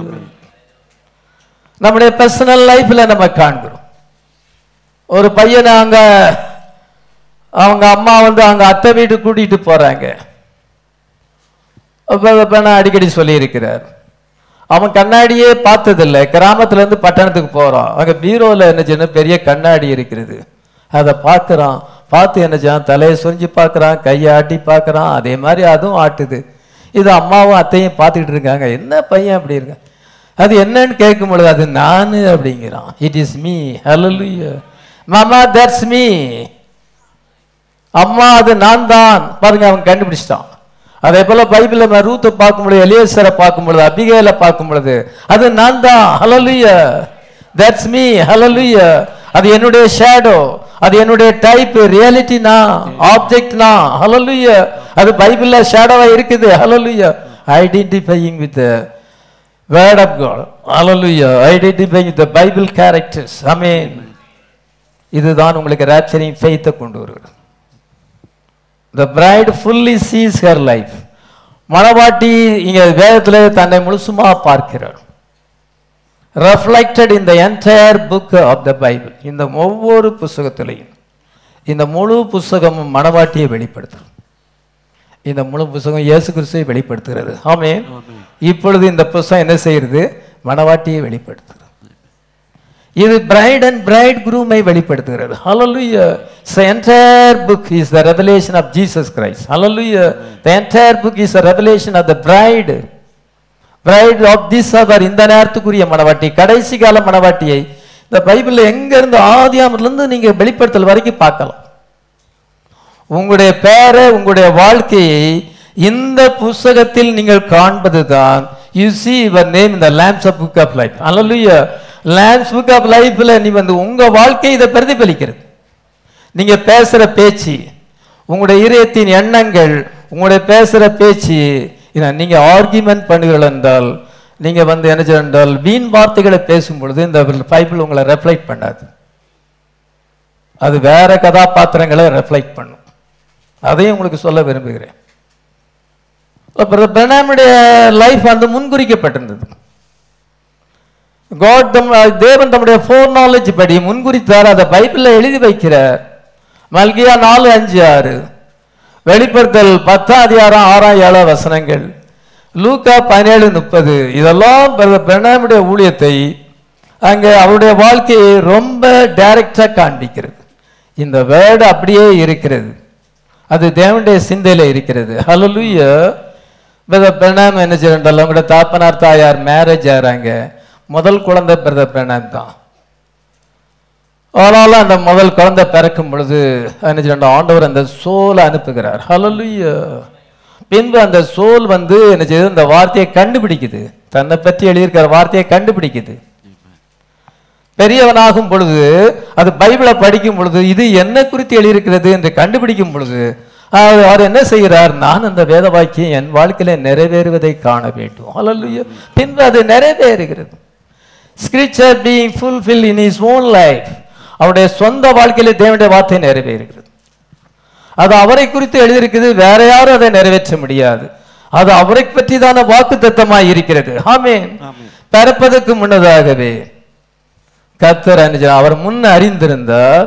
his foreknowledge predestinate பண்ணப்பட்டது. பின்பு அந்த மனுஷனை காட்சியிலே கொண்டு அவர் ஒரு குறிப்பிட்ட வயதை அடையும் பொழுது அவர் தன்னை பற்றிய வாக்கு தத்தத்தை பார்க்கிறார். நான் பூமியை சங்காரத்தால் அடிப்பதற்கு முன்னதாக எலியா தீர்க்கதரிசியை நான் அனுப்புவேன். அவன் பிள்ளைகளுடைய இதயத்தை பிதாக்களுடைய இதயத்தை பிள்ளை எடுத்துக்கும், பிள்ளைகளுடைய இதயத்தை பிதாக்களுக்கு திருப்புவான் என்று சொல்லப்பட்டிருக்கு. அந்த வேத வாக்கியம் அவர் வாழ்க்கையில நிறைவேறு. சோதோமின் நாட்களில் நடந்தது போலவே மனுஷகுமாரனுடைய வெளிப்படும் நாளிலும் நடக்கும். லூக்கா 17:30 as it was in the days of Lot so shall it be when the son of man revealed. இன்னைக்கு son of man revealed ஆயிருக்குது. ஹல்லேலூயா. அப்பொழுது உலகமானது சோதோமின் நிலைமை அடைந்தது. இன்னைக்கு உலகம் சோதோமின் நிலைமை அடைந்திருக்கிறது. அப்பொழுது மனுஷகுமாரனுடைய ஊழியம் மறுபடியும் ஒரு தீர்க்கதரிசி மூலமாக உலகத்துக்கு வருகிறது. ஹல்லேலூயா. இனி காலம் செல்லாது. there shall be no more time but in the days of the voice of the seventh angel when he began to sound the mystery of God should be finished. இனி காலம் செல்லாது, ஆனாலும் தேவன் தம்முடைய ஊழியக்காரராய் தீர்க்கதரிசிக்கு சுவிசேஷமாய் அறிவித்தபடி ஏழாம் தூதனுடைய சத்தத்தின் நாட்களில் அவன் எக்கால ஊதப்போகிற தேவனுடைய ராஜ்யம் தேவனுடைய ரகசியம் நிறைவேறும் என்று சொல்லப்பட்ட அந்த வேத வாக்கியம், வெளிப்படுத்தல் 10:6-7 சொல்லப்பட்ட வேத வாக்கியம் அவரை குறித்து இது எழுதியிருக்கிறது. கிபி 95-96 அது எழுதியிருக்கிறது. இப்பொழுது இவர் என்ன செய்யறார் என்றால் 1909 வருஷம் பிறந்து பின்பு அவர் குறிப்பிட்ட வயதை அடையும் பொழுது அந்த வசனத்தை பார்க்கும் பொழுது இது என்ன, that's me. Hallelujah. அந்த பையன் சொன்னான், மாமா that's me, அது நான் தான், அந்த கண்ணாடியில தெரியுது நான் தான். அப்பொழுது இந்த வேதவசனமாகிய கண்ணாடியில பார்க்கும் பொழுது அது நான் தான் என்று பிரதர் பெண்ணார் ரெக்கனைஸ் பண்ணுகிறார். அப்பொழுது ரெக்கனைஸ் பண்ண பிறகு எப்படி ஆப்ரேட் பண்ணுவது என்று ஆண்டவர் அவருக்கு வெளிப்படுத்துகிறார். பின்பு அந்த வசனத்தை அவர் ஆப்ரேட் பண்ணுகிறார். அதே மாதிரி தான் இதுதான் மெசேஜ் பிலீவ் பண்ணுறது. சும்மா மெசேஜ் வந்தோம் அப்படின்ட்டு உலக பக்கத்து வீட்டுக்காரனுக்கும் உங்களுக்கும் வித்தியாசம் இல்லைன்னா என்னது? அவன் புலம்புற மாதிரி நீங்கள் புலம்புறீங்க, அவன் செய்கிற மாதிரி நீங்கள் செய்கிறீங்க. பைபிளையோ வேத வசனத்தையோ ஒன்றும் கவனிக்கிறது கிடையாது. மனசில் வர்ற எமோஷன் படி செயல்படுறது. என்ன மனுஷன், என்ன வாழ்க்கை இது? இது வார்த்தையின்படி வாழ்கிற வாழ்க்கையாது? இதா பிரைடு, இதா ராப்சர்ல பங்கு பெறுறீங்க? உங்க வாழ்க்கை இங்க ஐடென்டிஃபை ஆக வேண்டும். ஹல்லேலூயா. பெண்ணா எப்படி ஐடென்டிஃபை ஆகுதோ அதே மாதிரி தான் நமக்கும். ஜான் தி பேப்டிஸ்ட் நம்ம வேதத்தில் வாசிக்கும் பொழுது சகரியா எலிசபெத்துக்கு ரொம்ப நாட்களாக பிள்ளை இல்லை. அவங்க ரொம்ப நாள் ஜெபம் பண்ணாங்க, ஜெபத்தை விட்டுட்டாங்க. கர்த்தருடைய தூதனானவர் வருகிறார். ஆமென். தேவனுடைய முன்னறிவின்படி ஜான் தி பேப்டிஸ்ட் அப்படி சிந்தையில இருக்கிறார். ஹல்லேலூயா. அந்த சோல் அங்கே இருக்குது. ஹல்லேலூயா. இவங்க இணையும் பொழுது அந்த ஸ்பேம் எக்கும் சேரும் பொழுது ஒரு பாடி உருவாகிறது. அந்த பாடி தான் ஜான் தி பேப்டிஸ்ட், யோவான் சானகன். உலகத்திலே இயேசு கிறிஸ்து பிறப்பதுக்கு 6 மாசத்துக்கு முன்னால பிறக்கிறான். அந்த டைம் ஆண்டவர் ஃபிக்ஸ் பண்ணியிருக்கிறார். பிறந்த உடனே ஆண்டவர் அங்கே அவருடைய சிந்தையிலிருந்து அந்த சோலை அனுப்புகிறார். அந்த சோல் அந்த குழந்தைக்குள்ள வருகிறது, அந்த பாடிக்குள்ள வருகிறது. அது உறக்க நிலையில இருக்கிறது. It is in a dormant state. அது உறக்க நிலையில் இருக்கும் பொழுது பின்பு அது பெரியவன் ஆகும் பொழுது அந்த வார்த்தையை அது காண்கிறது. ஹல்லேலூயா. என்ன வார்த்தை? ஐ am the voice in the wilderness. வனாந்தரத்தில் கூப்பிடுகிற சத்தமாய் இருக்கிறேன். ஏசாயா 40 அதிகாரம் 5 வசனம். கர்த்தரின் மகிமை வெளியரங்கமாகும், மாம்சமான யாவும் அதை ஏகமாய் காணும். கர்த்தரின் வாக்கதை உரைத்தது என்றும் வனாந்திரத்திலே கூப்பிடுகிற சத்தம் உண்டாயிற்று. வனாந்திரத்திலே கூப்பிடுகிற சத்தம். I am the voice in the wilderness. இங்க இது 712 வருஷத்துக்கு முன்னதாக ஏசாயா தீர்க்கதரிசி இங்க எழுதி இருக்கிறான். தேவனுடைய ஃபோர் நாலேஜ், இதோ அவருடைய முன் அறிவை அவன் அங்க ரெக்கார்ட் பண்ணி இருக்கிறான். அவன் ப்ராபசி அங்க உரைச்சிருக்கிறான். 712 வருஷத்துக்கு முன்னாடி எழுதப்பட்டிருக்கிறது. பின்பு அவன் காட்சியில வந்து அவங்க அந்த ஆண்டவர் அந்த சோல் அனுப்புகிறார். The attribute is a soul that came into that body. அந்த பாடிக்குள்ள அந்த சோல் அங்க வருகிறது. அது வந்து டார்மென்ட் ஸ்டேட்ல அது இருக்கிறது. பின்பு ஒரு நாளிலே என்ன சொன்னால் யோவான் சானகன் தன் பேரை அங்க பார்க்கிறான். ஹல்லேலூயா. I am the voice. நான் தான் அந்த சத்தம். வனாந்திரத்தில் கூப்பிடுகிற சத்தம், கர்த்தருக்கு வழியை ஆயத்தப்படுத்துங்கள் என்று சொல்லுகிற சத்தம், அது நான் தான், சந்தேகமே கிடையாது, நான் தான் என்று அவனுக்கு அது உறுதிப்படுகிறது. இப்பொழுது பரிசேயர் வந்து கேட்கிறாங்க. யோவான் 1:19 வாசிக்கும் பொழுது, நீர் யார் என்று, நீர் கிறிஸ்துவா? நான் கிறிஸ்து இல்லை. நீர் எலியாவா? நான் எலியா இல்லை. நீர் தீர்க்கதரிசியானவரா? நான் அது இல்லை, எல்லாமே இல்லைங்க. பிறகு நீர் யார்? எங்கிட்ட வந்து எங்களை பரிசேயர் அங்க வேதபாரரை அனுப்பி இருக்கிறாங்க, அந்த பிரதான ஆசிரியரை அனுப்பி நாங்க போய் பதில் சொல்லணும். உங்களை பேட்டிக்கான வந்திருக்கிறோம், நீர் யார் என்று கேட்கும் பொழுது, அதுவா இதுவா எல்லாமே இல்லை. அப்படியானால் நீர் யார்? அது எனக்கு தெரியாது. இப்ப நீங்க கேட்டீங்கன்னா எனக்கு தெரியாது. நீங்க ஐ ஆம் த பிரைடுன்னு சொல்ல முடியுமா? எல்லாரும் சொல்லணும், I am the bride of Jesus Christ. Hallelujah. அப்படியானால் நீர் யார் என்று கேட்கும் பொழுது அவன் சொல்லுகிறான், நான் I am the voice that in the wilderness. Hallelujah. வனாந்திரத்தில் கூப்பிடுகிற சத்தமாய் இருக்கிறேன். ஆமென். I am the voice of one crying in the wilderness. 712 வருஷத்துக்கு முன்னதாக எழுதப்பட்ட அந்த வார்த்தையை தன் வாழ்க்கையோடு ஒப்பிட்டுக் கொள்கிறான். being scripture fulfilled in his life. அவனுடைய வாழ்க்கையிலே அந்த வேத வாக்கியம் நிறைவேறினது. ஆமென். find the place. அவன் அந்த இடத்தை கண்டுபிடித்தான்.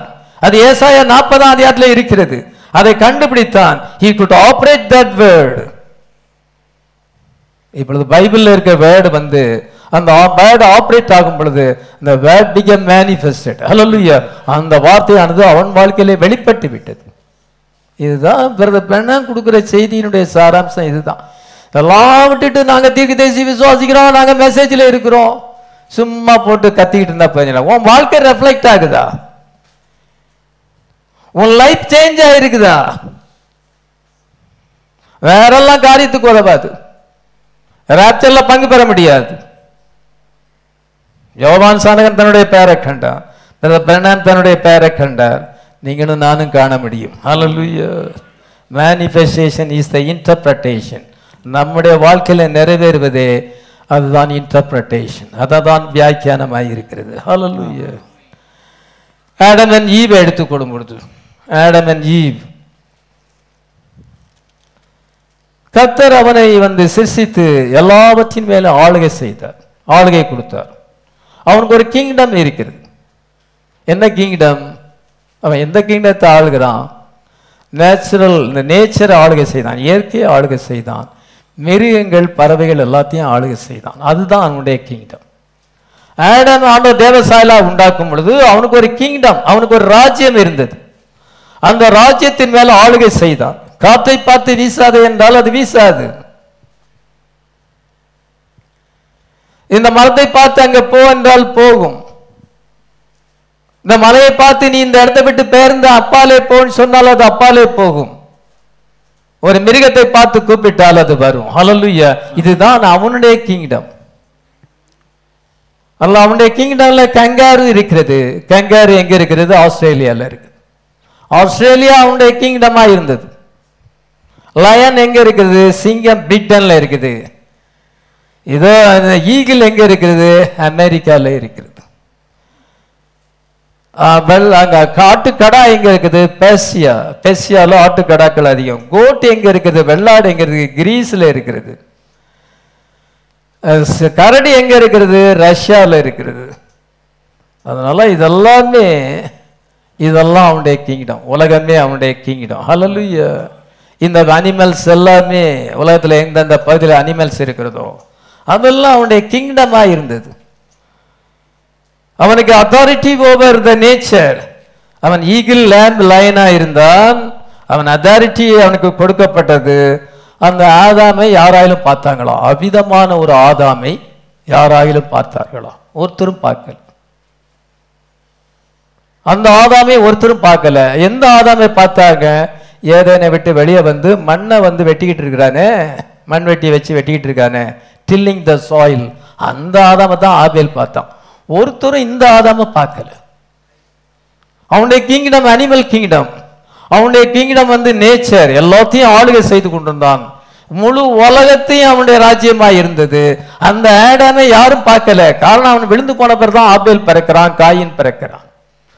அவங்க தங்களுடைய தகப்பனார் வந்து மண்ணை பண்படுத்தி கொண்டிருக்கதான் பார்த்தாங்களே ஒழிய அந்த பவர், இந்த டொமினியன் இருக்கிற அந்த ஆடாமை பார்க்கல. ஹல்லேலூயா. இயேசு கிறிஸ்து செகண்ட் ஆடாமா வந்தார். ஹல்லேலூயா. காற்றை பார்த்து இறையாதே என்று சொன்னார், கடலை பார்த்து அமைதலார் என்று சொன்னார். உடனே அமைதல் வந்து விட்டது. தண்ணீரின் மேல் நடந்து சென்றார். அத்திமரத்தை பார்த்து இனி ஒரு காலம் உன்னிடத்தில் ஒருவனுக்கு கனியை புசியாது இருப்பான, அந்த அப்பமே அது பட்டு போய்விட்டது. இதை செகண்ட் ஆடாம பார்த்தாங்க. ஹல்லேலூயா. இந்த செகண்ட் ஆடாம் போலதான் ஆடாம் ஒரு காலத்துல இயற்கையை ஆளுகை செய்து கொண்டிருந்தார். சொல்ல ஆகும் கட்டளையிட நிற்கும். ஆமென். அவர் சொல்ல ஆகும், அவர் கட்டளையிட நிற்கும். அந்த மாதிரிதான் ஆடாம் இருந்தான். அவன் ஒரு அனிச்சர் காடா இருந்தான். அவன் ஒரு மைனர் காடா இருந்தான். பூமியின் மேல் அவன் ஆதிகாரம் செலுத்திக் கொண்டான். ஒரு நல்ல நீங்க அதை பொசிஷன் பார்ப்பீங்க. ஹல்லேலூயா. அந்த ஆடாமை யாரும் பார்க்கல. செகண்ட் ஆடாம் வந்து கொஞ்சம் அங்க பேட்டர்ன் காமிக்கிறார். ஃபர்ஸ்ட் ஆடாம நம்ம முழுசும் ஆடாம் அதுக்கு எந்த பவர் இருந்ததோ அதே நிலைமைக்கு நம்மளை கொண்டு போறது தான் இந்த மெசேஜ். அவர் அனுப்பப்பட்டிருக்கிறது. அந்த நியூ வேர்ல்டுக்கு போக வேண்டும். நீங்க அந்த கிங்டம், ஆடாம் இழந்து போன அந்த கிங்டத்தை மறுபடியும் உங்களுக்கு தரும்படியாக மனுஷனை மனுஷன் ஆளுகை செய்வது பாவத்தினால் ஏற்படுத்தப்பட்டது. எந்த மனுஷனை எந்த மனுஷன் ஆளுகை செய்யக்கூடாது. நம்ம இன்னைக்கு ஒரு ஹியூமன் கவர்மெண்ட்ல இருக்கிறோம். மெஜாரிட்டியை வச்சு அவங்க ஆட்சிக்கு வந்து தாங்கள் நினைத்ததெல்லாம் சாதிக்கலாம்னு நினைக்கிறாங்க. இந்த மாதிரி ஆட்சிகள் நமக்கு வேண்டாம். நம்ம வந்து ஆடாம் இழந்து போன அந்த கிங்டத்தை விரும்புகிறோம். ஹல்லேலூயா. முழு உலகமும் அவனுடைய கட்டுப்பாட்டுக்குள்ள இருந்தது. அந்த ஆடாமை யாருமே பார்க்கல. ஏனென்றால் விழுந்து போன பிறகுதான் பிள்ளைகள் பார்க்கிறாங்க. அப்பா என்ன செய்யறாரு? மண்வெட்டியை வச்சு மண்ணை பண்படுத்தி, இப்படியா நம்ம அப்பா இருந்தாரு? நம்ம அப்பா முன்னால் எப்படி இருந்தாரு? அந்த நிலைமைக்கு தான் நம்ம போறோம். ஹல்லேலூயா. மனுஷன் வார்த்தையை விட்டு பின்வாங்கி போனதுனாலே, வார்த்தையிலிருந்து விழுந்தனாலே ஏதேனை விட்டு புறக்கணிக்கப்பட்டான். நம்ம ஏதேனில பிறக்க வேண்டிய நாம் இன்னும் ஏதேனுக்கு வெளியே பிறந்திருக்கிறோம். பைபிள் எப்படி ஆரம்பிக்குது? ஆடம் அண்ட் ஈவாக ஆரம்பிக்கிறது. அதே போலதான் இந்த பைபிள் ஓபன்ஸ் வந்து Christ and his bride. Hallelujah. கிறிஸ்துவும் அவருடைய மனவாட்டியுமாய் இருக்கிறது. அது ஷேடோ, இது ரியாலிட்டி. இந்த ரியாலிட்டியை வச்சுதான் கிரைஸ்ட் அண்ட் ஹிஸ் பிரைட் உலகத்தை நம்ம ஆளுகை செய்ய போகிறோம். ஹல்லேலூயா. இந்த வேர்ல்டு வந்து ஏடனா இருக்கும், அங்க நியூ வேர்ல்டா இருக்கும். அந்த உலகத்தை ஆளுகை செய்யறோம். இதை வச்சுதான் ஆண்டவர் அந்த ஏடனை உருவாக்கினார், அந்த ஆடம் அண்ட் ஈவை உருவாக்கினார். நீங்க வந்து ரியாலிட்டி, அது ஷேடோ, அது டைப், அதுக்கு பேட்டர்ன் ஆயிருக்கிறது. ஆமென். எவ்வளவு விசேஷித்தவளா இருக்கிறோம். இந்த மெசேஜ் நம்மளை எவ்வளவு விசேஷித்தவளா மாத்துகிறது. இதை என்ஜாய் பண்ணா தெரியாதவங்க தான் உலகப்பரமாக பின்வாங்கி போகுது. வார்த்தையில நிலைத்திருக்க முடியாமல் போகுது. சர்பென்ட் வந்து அவளை வஞ்சிப்பதற்கு முன்னதாக ஏவாள் எப்படி இருந்தா, அதே நிலைமைக்கு நம்ம போறோம். ஆமென். நம்ம சேஸ் வெர்ஜினா மாறும் பொழுது, கற்புள்ள கன்னியாக மாறும் பொழுது, கர்த்தர் நம்மை வந்து அந்த பிரைடுங்க ஸ்தானத்துக்கு உயர்த்தி ஏடேனை நமக்கு தரப்போகிறார். ஆமென். அந்த ஏடேனை யாருமே பார்த்ததில்லை, நம்ம பார்க்க போறோம். ஓ, ஆடம் இப்படிதான் இருந்திருக்கிறான். அன்னைக்கு ஆடம் அண்ட் ஈவ் இப்படிதான் இருந்திருக்காங்க. இன்னைக்கு நம்ம அதே இடத்துக்கு வந்திருக்கிறோம். ஹல்லேலூயா. the message of restoration. ஹல்லேலூயா. இழந்து போன ஒரு ஸ்தானத்துல இருந்து அந்த ஆடாம் ஏவாள் இழந்து போன ஸ்தானத்துக்கு மறுபடியும் நம்மை கொண்டு சொல்வதற்கு தான் Christ came in the flesh. Hallelujah. அவர் மாம்சத்திலே வந்த crucified rose again on the third day, மூன்றாம் நாள்ல உயிர்த்தெழுந்து இந்த கடைசி காலத்துல ஒரு ப்ராஃபிட் மூலமாக நமக்கு ஃபுல்னஸ் ஆஃப் வேர்டை கொண்டு வந்து நம்ம வேர்டை நமக்கு ரெஸ்டோர் பண்ணி பின்பு ஏதேனை ரெஸ்டோர் பண்ணுவது அது தேவனுடைய திட்டமாய் இருக்கிறது. ஆமென். அவள் விழுந்து போனாலே 2 வித்துக்கள் வந்தது. ஏவாள் விழுந்து போனாலே அவளுடைய கர்ப்பத்திலே 2 வித்துக்கள் இருக்கிறது, 2 குழந்தைகள் இருக்கிறது. சர்பன் சீடு இருக்கிறது, ஆடம் சீடு இருக்கிறது. எல்லாம் உலகத்தில் இன்னைக்கு 2 விதமான மக்கள், பிசாசு மக்களும் இருக்கிறாங்க, தேவனுடைய பிள்ளைகளும் இருக்கிறாங்க. பிசாசின் மகன் எப்போ பார்த்தாலும் வள்ளுன்னு சண்டைக்கு வந்து நிற்பான், நாய் குலைச்ச மாதிரி குலைச்சிட்டு இருப்பான். பிசாசு மகன் இவனால சமாதானமா இருக்க முடியாது. இந்த பொண்ணு பிசாசு, இது எப்ப பார்த்தாலும் சண்டைக்கு வரும். பிசாசு இது வார்த்தையில இருந்தாலும் அது பிசாசா இருக்குது, சண்டைக்கு வருது, நாய் மாதிரி குலைச்சிக்கிட்டு வர்றது, மனுஷங்களை நிம்மதியா இருக்க விடுறது இல்லை. சில மக்கள் அவ்விதமா இருக்கிறாங்க, நேச்சர் மாறல. என்ன செய்யறது? நம்ம நேச்சர் மாறணுமே. அதனால இந்த மெசேஜுக்குள்ளதான் 2 இருக்குது. ஒன்னு சர்பன் சீடு இருக்குது, இன்னொன்னு ஆடம் சீடு, கிரைஸ்ட் சீடு இருக்குது. நம்ம நல்ல பிள்ளைகளா இருக்க வேண்டும், வார்த்தையின்படி செயல்பட வேண்டும். வார்த்தைக்கு அப்பாற்பட்டு இங்கேயும் தாவக்கூடாது, அங்கேயும் திரும்பக்கூடாது, நேர்பாதையில போகணும். Hallelujah. What is the will of God? தேவனுடைய சித்தம் என்ன என்பதை நம்ம பைபிள் மூலமாக நிதானித்து அறிய வேண்டும். தவறு இருக்கும் என்றால் ஒத்துக்கொள்ள வேண்டும். Admit your fault. இதுதான் கர்த்தர் நம்மிடத்துல எதிர்பார்க்கிறார். ஜீசஸ் கிரைஸ்ட் நம்ம வேதத்தில் வாசிக்கும் பொழுது, உலகத்தில் அவர் வாழும் பொழுது அந்த வார்த்தையே கவனிச்சு பார்த்துக்கிட்டே இருக்கிறார். வார்த்தையானது அவர் வாழ்க்கையில நிறைவேறுவதை ஒவ்வொரு ஸ்டெப்பும் அவர் கவனிச்சு பார்க்கிறார். இப்பொழுது எந்த வாக்கியம் நிறைவேறுகிறது இயேசுக்கு அது தெரியும். இன்னைக்கு வாழ்கிற கிறிஸ்தவங்களுக்கு அது தெரிய மாட்டேங்குது, ஆனா அவருக்கு அது தெரியும். அவருக்கு தெரிஞ்சா நமக்கு இன்னைக்கு தெரிஞ்சு ஆகணும். சங்கீதம் 22:15 வரைக்கும் வாசிக்கலாம். சங்கீதம் 22:15 வரைக்கும். என் பலன் ஓட்டை போல் காய்ந்தது, என் நாவு மேல்வாயோட ஒட்டி கொண்டது. என்னை மரணத்தூளிலே போடுகிறீர், நாய்கள் என்னை சூழ்ந்திருக்கிறது, பொல்லாதோரின் கூட்டம் என்னை வளைந்து கொண்டது. என் கைகளையும் என் கால்களையும் உருவ குத்தினார்கள், என் எலும்புகளை எல்லாம் நான் எண்ணலாம். அவர்கள் என்னை நோக்கி பார்த்து கொண்டிருக்கிறார்கள், என் வஸ்திரங்களை தங்களுக்குள்ளே பங்கிட்டு என் உடையின் பேரில் சீட்டு போடுகிறார்கள். சங்கீதம் 22 இஸ்ரவேல் ஜனங்கள் ரொம்ப காலமா நூற்றுக்கணக்கான வருஷமா படிச்சுட்டு இருக்காங்க. சிலர் மனப்பாடம் கூட பண்ணியிருப்பாங்க, ஆனா அவங்க வாழ்க்கையில அது நிறைவேறுவதை பார்க்கிறாங்க. இயேசு கிறிஸ்து அதை வாட்ச் பண்ணுகிறாரு, அவங்களுக்கு அது புரியல. இயேசு கிறிஸ்துடைய மரிப்பதற்கு முன்னதாக அநேக வேத வாக்கியங்கள் நிறைவேறினது. These scriptures were fulfilled in the life of Jesus Christ in just a few hours just before his death. அவர் மரிப்பதற்கு கொஞ்ச நேரத்துக்கு, சில மணி நேரங்களுக்கு முன்பாக அநேக வேத வாக்கியங்கள் நிறைவேறினது. அவர் அதை வாட்ச் பண்ணுகிறார். நாய்கள் என்னை சூழ்ந்து கொண்டிருக்கிறது. நாய்கள், பொல்லாத நாய்கள், அந்த வேதபாரு, பரிசேயர், பிரதான ஆசாரிகள், அந்த போச்சேவர்கள், இதெல்லாம் நாய்கள். நாய்கள் இயேசு கிறிஸ்துவை சூழ்ந்து கொண்டிருந்தது. அதான் 16 நாய்கள் என்னை சூழ்ந்திருக்கிறது, பொல்லாதவர்களின் கூட்டம் என்னை வளைந்து கொண்டது. எல்லாம் வளைஞ்சுக்கிட்டாங்க, அவர் தனியா மாட்டிக்கிட்டாரு. என் கைகளையும் கால்களையும் உருவ குத்தினார்கள். இதோ அவள் விழாவிலே குத்தப்பட்டார், ஆணிகளால் அடிக்கப்பட்டார். எலும்புகளை எல்லாம் எண்ணலாம். இயேசுடைய சிறுவை காட்சி பார்த்தீங்கன்னா அந்த எலும்பு அப்படியே தெரியும். என் எலும்புகளை எல்லாம் எண்ணலாம், சதையே இல்லை. அவ்வளோ அவர் பாடுபட்டிருக்கிறார். அதனால் அவர்கள் என்னை நோக்கி பார்த்து, எல்லாரும் நோக்கி பார்த்து கொண்டிருக்கிறார்கள். சிலுவை அண்டையிலே திரளான ஜனங்கள் நிற்கிறார்கள், அவர் மரிப்பதை பார்த்து கொண்டிருக்கிறார்கள். என் வஸ்திரங்களை தங்களுக்குள்ளே பங்கு, போச்சேவர்களுடைய வஸ்திரத்தை பங்கு போடுகிறார்கள். மரிக்கிறவனுடைய ஏதோ உடைமைகளை பங்கு போட்டு போர்ச்சவர்கள் எடுத்துக்கொள்வார்கள். என் உடையின் பேரில் சீட்டு போட்டார்கள். எல்லாம் நிறைவேறி கொண்டிருக்கிறது. ஆண்டவர் என்ன செய்வார் என்றால், இவங்க எல்லாம் இந்த சம்பவம் நடக்கிறது, இயேசு கிறிஸ்து பார்க்கிறார். சங்கீதம் 22 நிறைவேறும், என் வாழ்க்கையில நிறைவேறும். Hallelujah. Scripture being fulfilled in my own life. என்னுடைய சொந்த வாழ்க்கையிலே இதோ சங்கீதக்காரன் எழுதின அந்த வேத வாக்கியம் நிறைவேறி கொண்டிருக்கிறது.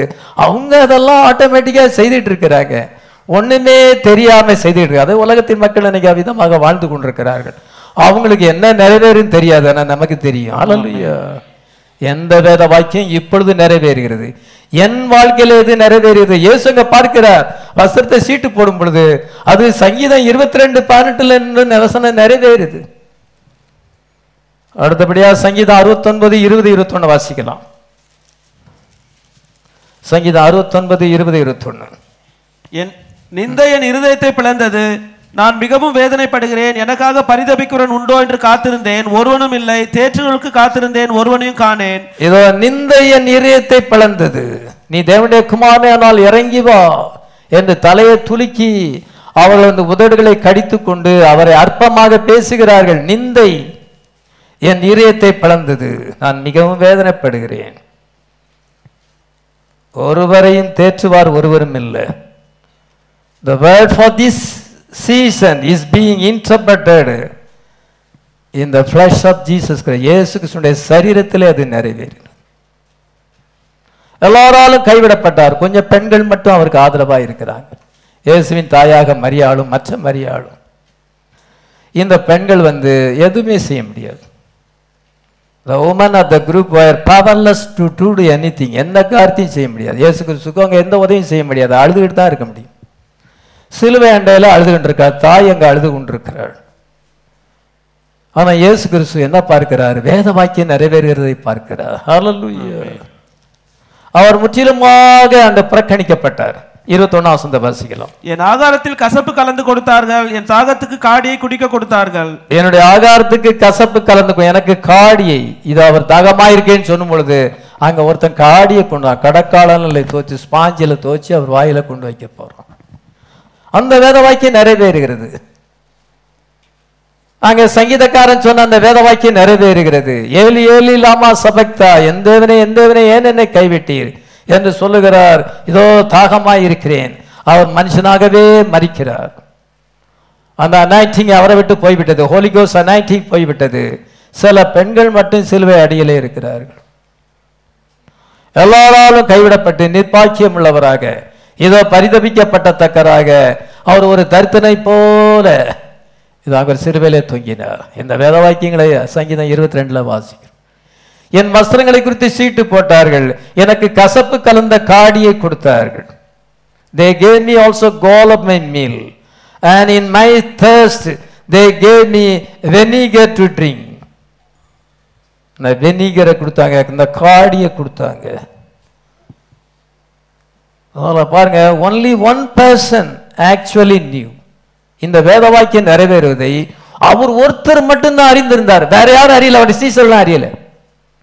அவர் ஒருத்தர் மட்டும்தான் அந்த வேத வாக்கியம் நிறைவேறுங்க. இவங்க காலகாலமா நூற்றுக்கணக்கான வருஷமாக அந்த சங்கீதத்தை அவங்க சபையில பாடுனாங்க, ஜபாலயத்துல பாடுனாங்க. அந்த 22 சங்கீதத்தை பாடினார்கள். பாடினாலும் அது நிறைவேறுவதை ஒருவராலும் தெரிந்து கொள்ள முடியவில்லை. அவருடைய சீசர்கள் தெரிந்து கொள்ள முடியும். அந்த பெண்கள் அழுது கொண்டிருக்கிறார்கள், அவளுக்கும் தெரியல. இவருக்கு ஒருத்தருக்கு மட்டும்தான் தெரியும். Hallelujah. Scripture being fulfil in my own life. என் வாழ்க்கையில இந்த வேத வாக்கியம் நிறைவேறிற்று. ஆமென். அதே போல்தான் பிரைடு என் வாழ்க்கையில நிறைவேறி கொண்டிருக்கிறது. ஹல்லேலூயா. காட்ஸ் வேர்ட் எனக்கு ஃபுல்ஃபில், அதான் ரியல் பிரைடு. மெசேஜ் பிலீவர்ஸா இருக்கலாம், நம்ம ரியல் பிரைடா இருக்க வேண்டும். Only one person who actually knew the simplicity of the fulfillment of the word. தேவனுடைய வார்த்தை மிகவும் எளிமையான முறையிலே அது நிறைவேறி கொண்டிருக்கிறது. ஹல்லேலூயா. நீங்க மனவாட்டி புறக்கணிக்கப்பட்டிருக்கிறார்.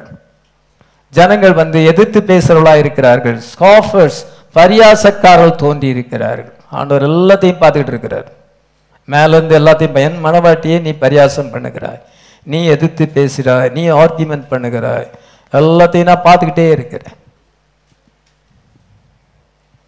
இயேசுக்கு நடந்ததுதான் நமக்கு நடக்குது.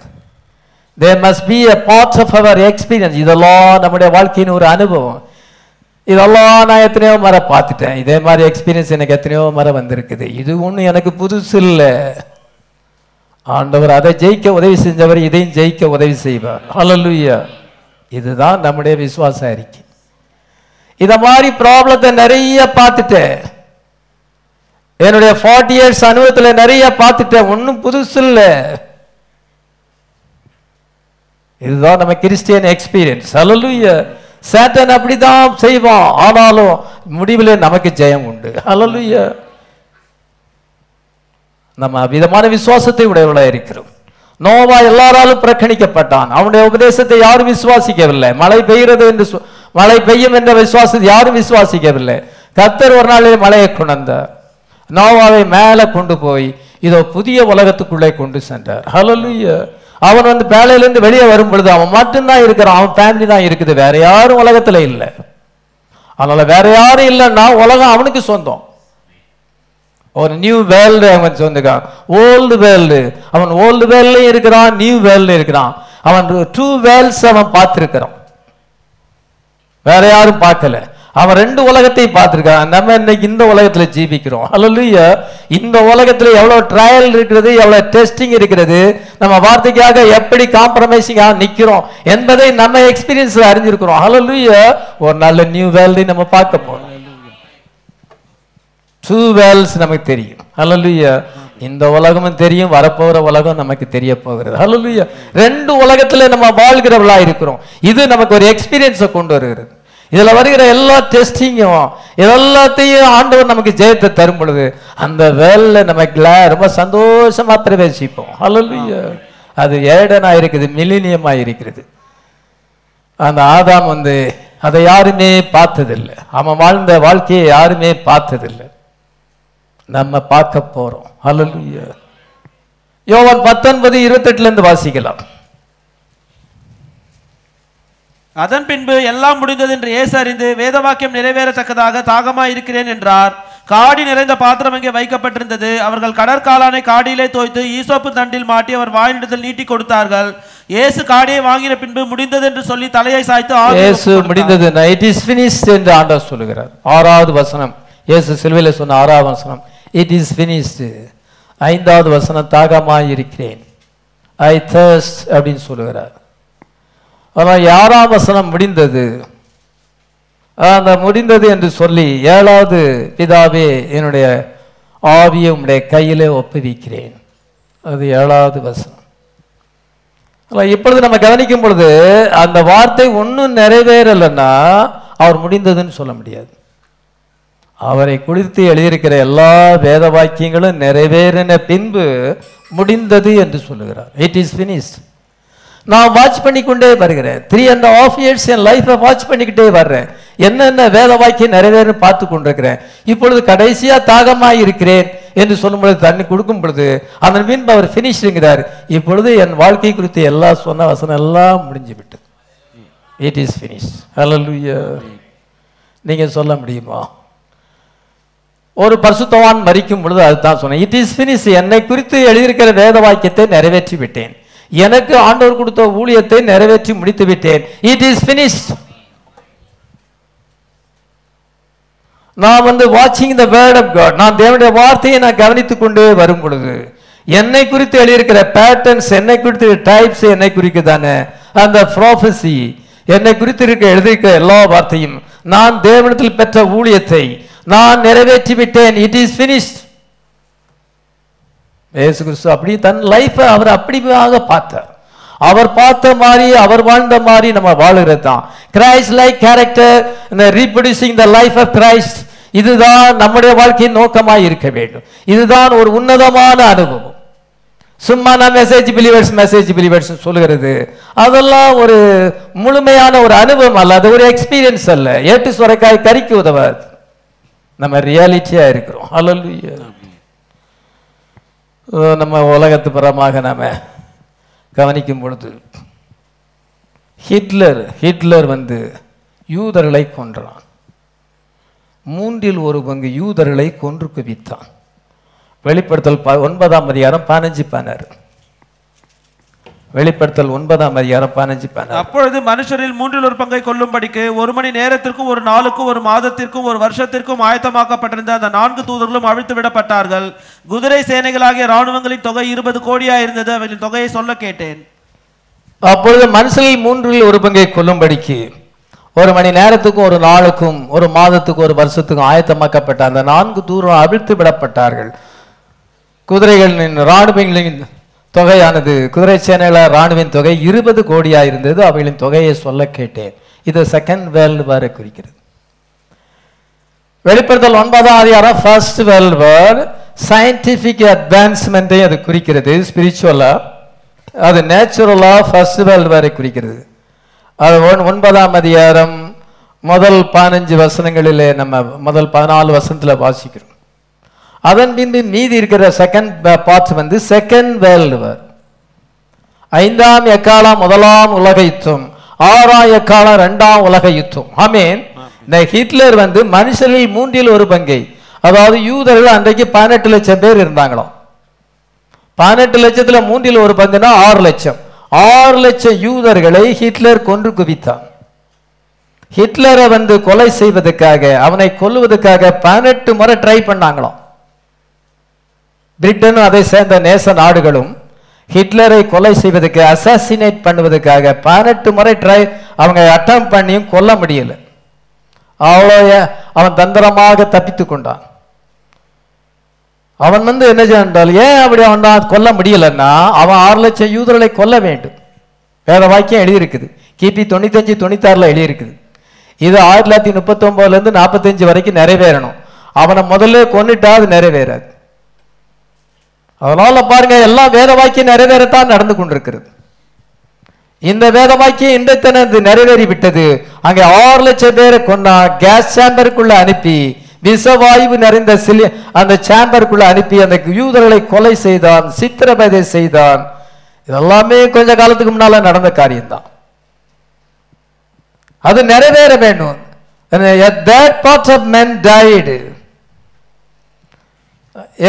That part of the Jewish population had to die in the Holocaust. அந்த பேரழிவிலே சாக வேண்டும் என்பது பைபிள் வசனமாய் இருக்கிறது. அதை நிறைவேற்றுவதற்கு ஹிட்லர் அங்கே தேவைப்பட்டது. ஹிட்லர் முன்னக்கூட்டியே செத்து போனாலும் உடனே அவன் செத்து போயிட்டான்னா அது நிறைவேறாது.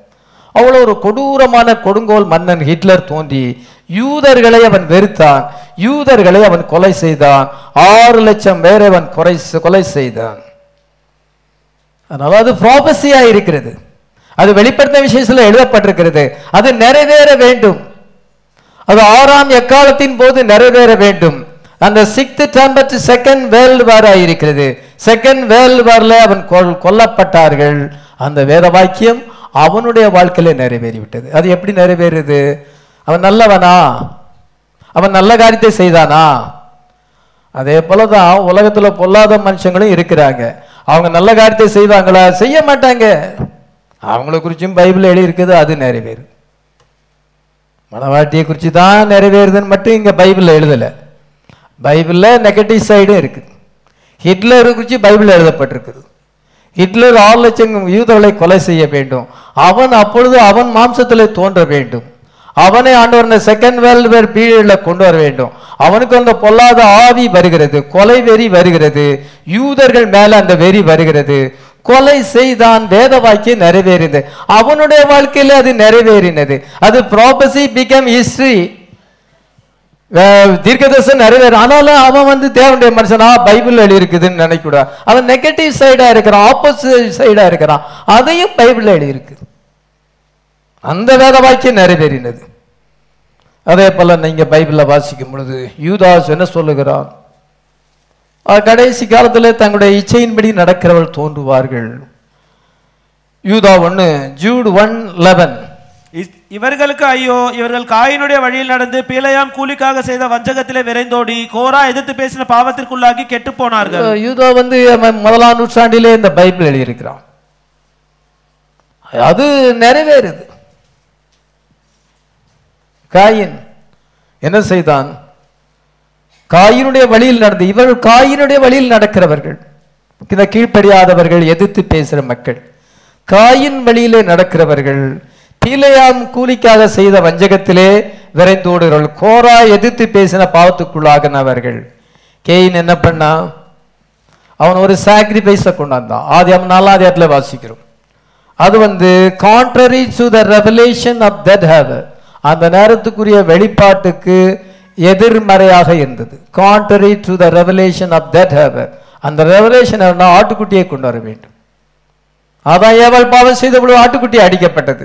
அதனால பாவ நிவித்தி செய்து ரத்தம் தான். ஆனால் ரத்த சம்பந்தமான பலியை கொண்டு வர வேண்டும்.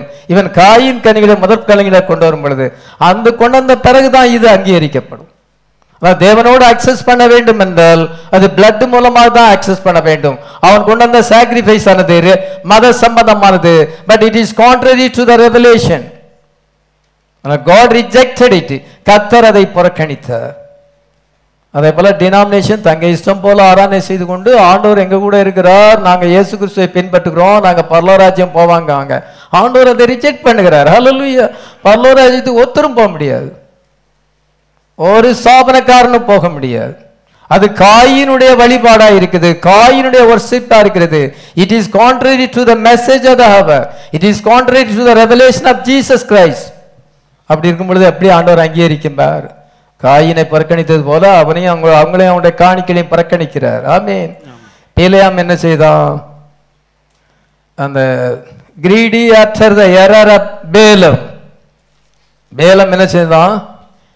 he was hungry for the dollars. அவனுக்கு டாலர் கிடைக்க வேண்டும், ஃபாரின் கரன்சி டாலர்ஸ் வேணும். அவனுக்கு தேவனுடைய வார்த்தையை விட அந்த பணம் தான் முக்கியம். The dollars were more important to him than staying to the true word of God. உண்மையான வார்த்தையில நிலைத்திருப்பதை விட அந்த டாலர்ஸ் தான் அவனுக்கு ரொம்ப முக்கியம். இப்படியாப்பட்ட கிறிஸ்தவ உலகத்தில் இருக்கிறான். பணம் தான் அவனுக்கு முக்கியம், டாலர் தான் முக்கியம். வார்த்தையில நிலைத்திருப்பது அவனுக்கு முக்கியம் அல்ல. வார்த்தையில நிலைத்திருக்காதபடி வார்த்தையை அவன் விட்டு அந்த டாலரை அவன் அதை பெற்றுக்கொள்ள ஓட முடியும். அதுதான் நம்ம பேலம் குறிச்சோம். அவனுடைய வழியில நடக்கிறவர்கள் இருக்கிறார்கள். அவனுடைய வாழ்க்கையில வேத வாக்கியம் நிறைவேறும் பொழுது அது நெகட்டிவ் சைடா இருக்கிறது. அவனை குறித்தும் பைபிள் எழுதியிருக்குது. அன்னைக்கு அவனுடைய வாழ்க்கையை சிலர் நிறைவேற்றி கொண்டிருக்கிறார்கள், இப்பொழுது நிறைவேற்றி கொண்டிருக்கிறார்கள். கோரா என்ன செய்கிறார்? கோரா எதிர்த்து பேசின பாவத்துக்குள்ளானா. which should the Exodus prophet, தேவனால அழைக்கப்பட்ட தீர்க்கதரிசி.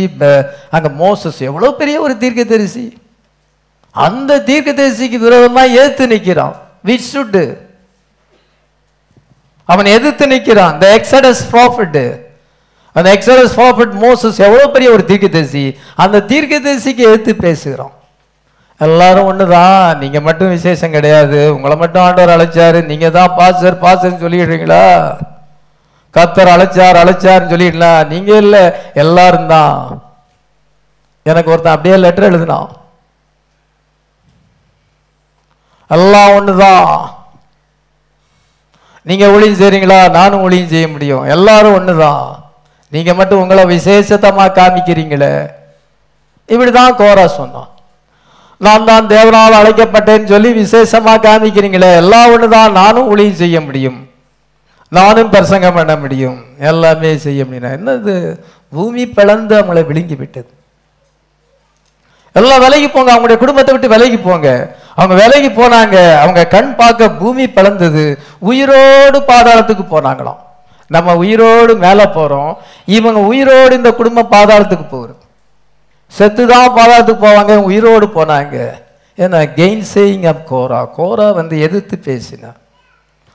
இந்த கடைசி காலத்துல அதுவும் நிறைய சிலருடைய வாழ்க்கையில நிறைவேறும். இது ரியாலிட்டியே, அது ஒரு டைப். நம்ம இந்த மாதிரிலாம் நம்ம வாழ்க்கையில நிறைவேறக்கூடாது. ஹல்லேலூயா. The earth eventually swallows them up. இத கடைசியாக பூமி அவர்களை விழுங்கி போட்டது. அதுபோல இப்போ பூமி எப்படி விழுங்குது?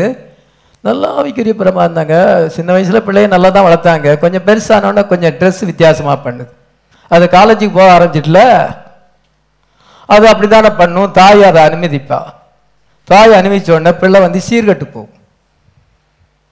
தீனாள் அடி தீனாள், அவள் என்ன தீனாள் ஊர் சுத்தி அவள் கெட்டு போய்விட்டாள். அதே மாதிரி தான் ஆகும். முதல்ல அது ட்ரெஸ்ல தான் ஆரம்பிக்கும். உலகம் ஜனங்களை விழுங்கி விட்டது. பூமி இன்னைக்கு உலகம், வேர்ல்ட்லி திங்ஸ், வேர்ல்ட்லி ஃபேஷன், அது விழுங்கிருது. அது உங்களை விழுங்காதபடி நீங்க ஜாக்கிரதையா இருங்க. பூமி உங்களை விழுங்கக்கூடாது. இன்னைக்கு உலகம் நிறைய பேரை விழுங்கிட்டது. மெசேஜ் பிலீவர்ஸ் நிறைய விழுங்கி விட்டது. அங்க பேரண்ட்ஸ் இலக்காரமாக வளர்த்து பிள்ளைகளை உலகம் விழுங்கி விட்டது. அன்னைக்கு பூமி விழுங்கி விட்டது போல அந்த வேத வாக்கியம் நம்மிலே நிறைவேறக்கூடாது. ஆமென். அது வேற யார் வாழ்க்கையில நிறைவேறிட்டு போட்டும், என் வாழ்க்கையில நிறைவேறக்கூடாது, எங்க ஃபேமிலியில அது நிறைவேறக்கூடாதுன்னு நம்ம சொல்லணும். நம்ம ஜாக்கிரதையா இருக்க வேண்டிய நேரம் இல்ல. ப்ரூவிங் இஸ் வேர்டு இல்ல. என்ன சொல்லுகிற அவருடைய ஃபோர் நாலேஜ் படி நம்மளை முன்குறிக்கிறார். ஏற்ற வேளையில ஆண்டவர் உலகத்திலே கொண்டு வருகிறார், அந்த சோலை நமக்குள்ள அனுப்புகிறார். நான் சார்லஸுடைய மகன் அல்ல, நான் எல்லாருடைய மகன் அல்ல, I am the son of God. Hallelujah. தேவன் அந்த சோலை அனுப்பி இருக்கிறார். ஹல்லேலூயா. இப்பொழுது உயிர்ப்பிக்கப்படுகிறது. உயிர்ப்பிக்கப்பட்டது ஆண்டவர் அதை டிரான்ஸ்ஃபார்ம் பண்ணுகிறார், மறுரூபப்படுத்துகிறார், தேவனுடைய குமாரனும் குமார்த்தியுமாய் மாற்றுகிறார். மீட் த சேலஞ்ச் அவர். நம்ம இந்த நேரத்துக்குரிய சவாலை சந்திக்கிறோம், பின்பு ஆண்டவர் நம்மளை மகிமையில எடுத்துக் கொள்கிறார். ஹல்லேலூயா. இதுதான் அவருடைய திட்டமாய் இருக்கிறது. இது லைஃப் நமக்கு நிறைய பேட்டர்ன்ஸ் ஆண்டவருங்க கொடுத்திருக்கிறார். ஹல்லேலூயா. எல்லாமே அவருடைய ஃபோர் நாலேஜ் தான், அவருடைய முன்னறிவு. ஆமென். கடைசி காலத்திலே the Bible predicts that in the last days that same thing will take place and they will perish in the gainsaying of Korah. இந்த கோரா எதிர்த்து பேசினது போல எல்லாரும் எனக்கும் அவங்கவுங்க பாஸ்டர் ஆயிருக்கு. ஒரு சபையில ஓட்டு போட்டு அங்க பாஸ்டரை கொண்டு வராங்க. பிறகு அதே சபையில இருந்து என்ன செய்தார் என்றால், ஓட்டு போட வச்சவரே அவரை என்ன செய்யறாரு, இன்னொருத்தரை பிரிச்சு கொண்டு நீ பாஸ்டர் ஆயிருதா. உடனே அவங்க அதுக்கு எதிர்த்து பேசுவாங்க. இதுதான் கோராவினுடைய ஊழியம் தான் இன்னைக்கு நிறைவேறிட்டு இருக்கு. கோரா மோசைக்குறமா எதிர்த்து பேசினது போல இவங்க என்ன செய்வாங்க, எதிர்த்து பேசி ஒரு பிரிவினை உண்டாக்கி இன்னொரு சபையை ஆரம்பிப்பாங்க. இது கோராவின் ஊழியம். அது உலகப்பரமா இருக்கும். அந்த ஊழியம் எப்படி இருக்கும், ஆவிக்குரியப்பரமா இருக்காது, அது உலகப்பரமா இருக்கும். அநேக சபைகள் இன்னைக்கு உலகப்பரமா இருக்கும். பூமி அவங்கள விழுங்கிட்டு, கோராவை விழுங்குற மாதிரி அவங்கள விழுங்கி போச்சு. எல்லாம் தள்ளிவாங்க, பக்கத்துல நிக்காதங்க, உங்களையும் விழுங்கிடும். எல்லாம் பயந்து பயந்து ஓடுறாங்க. பூமி பிளந்து விழுங்கும் பொழுது எல்லாம் பயந்து ஓடுறாங்க. ஏன்னா நம்மளையும் விழுங்கிடக்கூடாது. இன்னைக்கு நம்ம அப்படி பயப்படணும், பக்கத்துல போக கூடாது. அது மாதிரி அந்த ஊழியது பக்கத்துல போக கூடாது, விலகிரு, அது உன்னை விழுங்கிடக்கூடாது.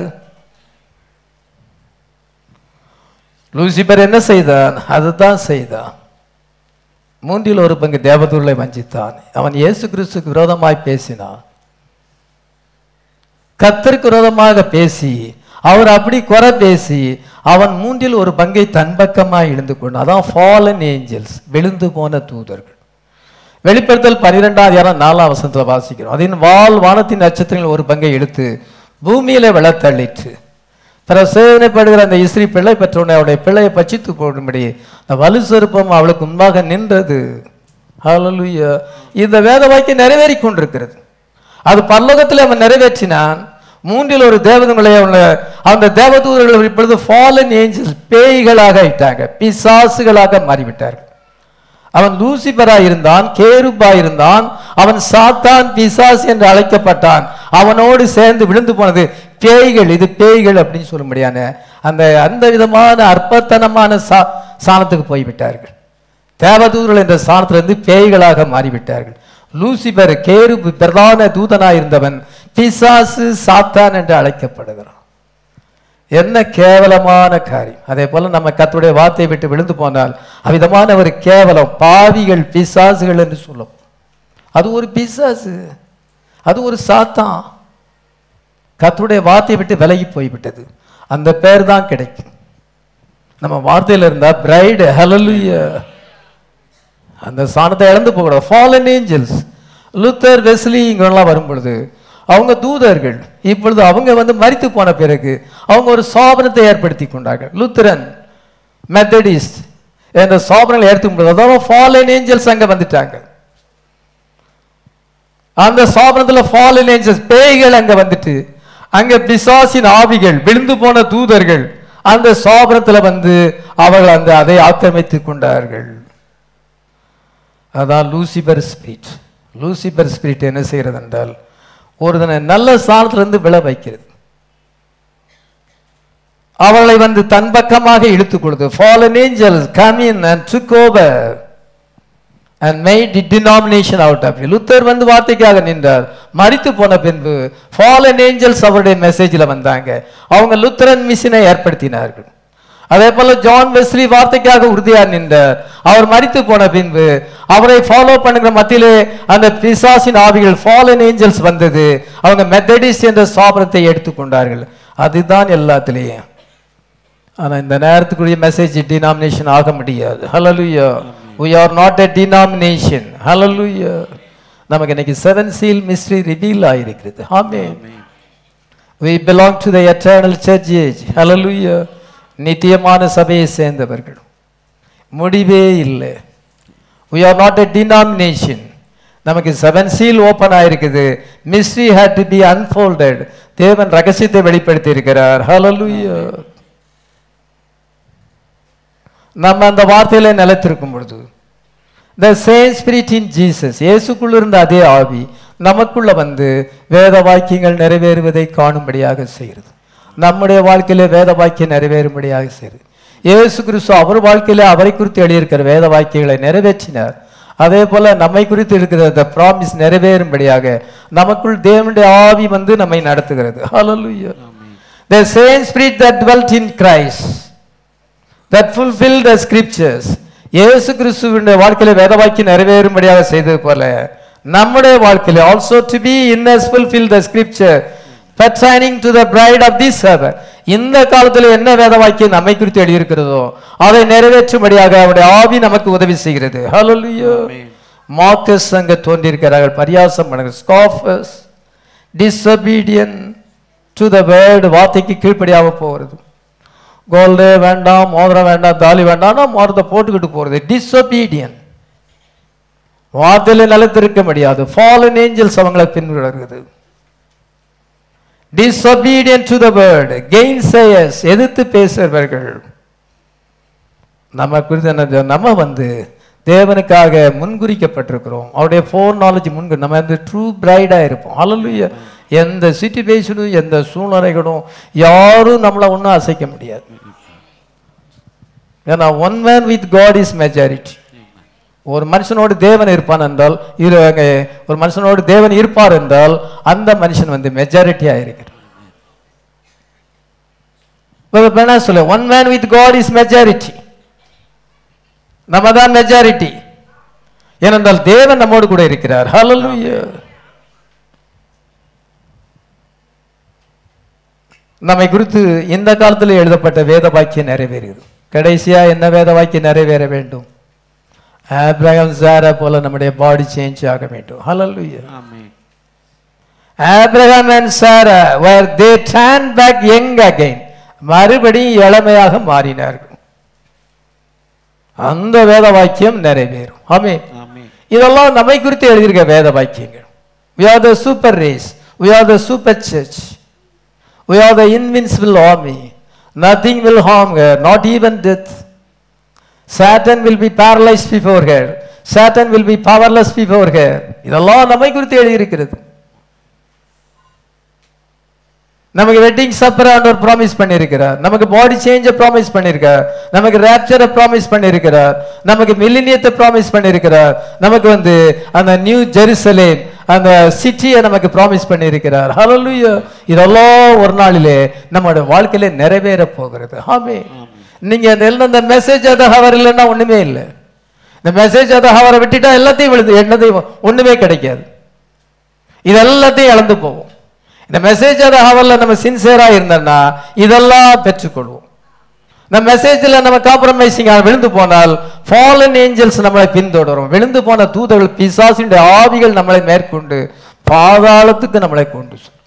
அந்த ஐஸ்வர்யவான் பாதாளத்துல போய் வேதனைப்பட்டான். அவன் இயேசு கிறிஸ்துவை பின்பற்றதுக்கு பதிலாக அவனுக்கு மெசேஜ் அறிவிக்கப்பட்டது. இந்த மெசேஜை பிடித்து கொள்ள தவறினாலே பாதாளத்திலே அவன் அக்னி ஜுவாலையிலே வேதனைப்பட்டான். இரண்டாம் மரணமாகிய அக்கினி கந்த எறிகிற கடலிலே பங்கடைவார்கள் என்று கர்த்தர் சொல்லி இருக்கிறார். ஆமென். கர்த்தர் தாமே நம்மை ஆசீர்வதிப்பாராக. நம்ம எல்லாம் ஜெபிக்கலாம்.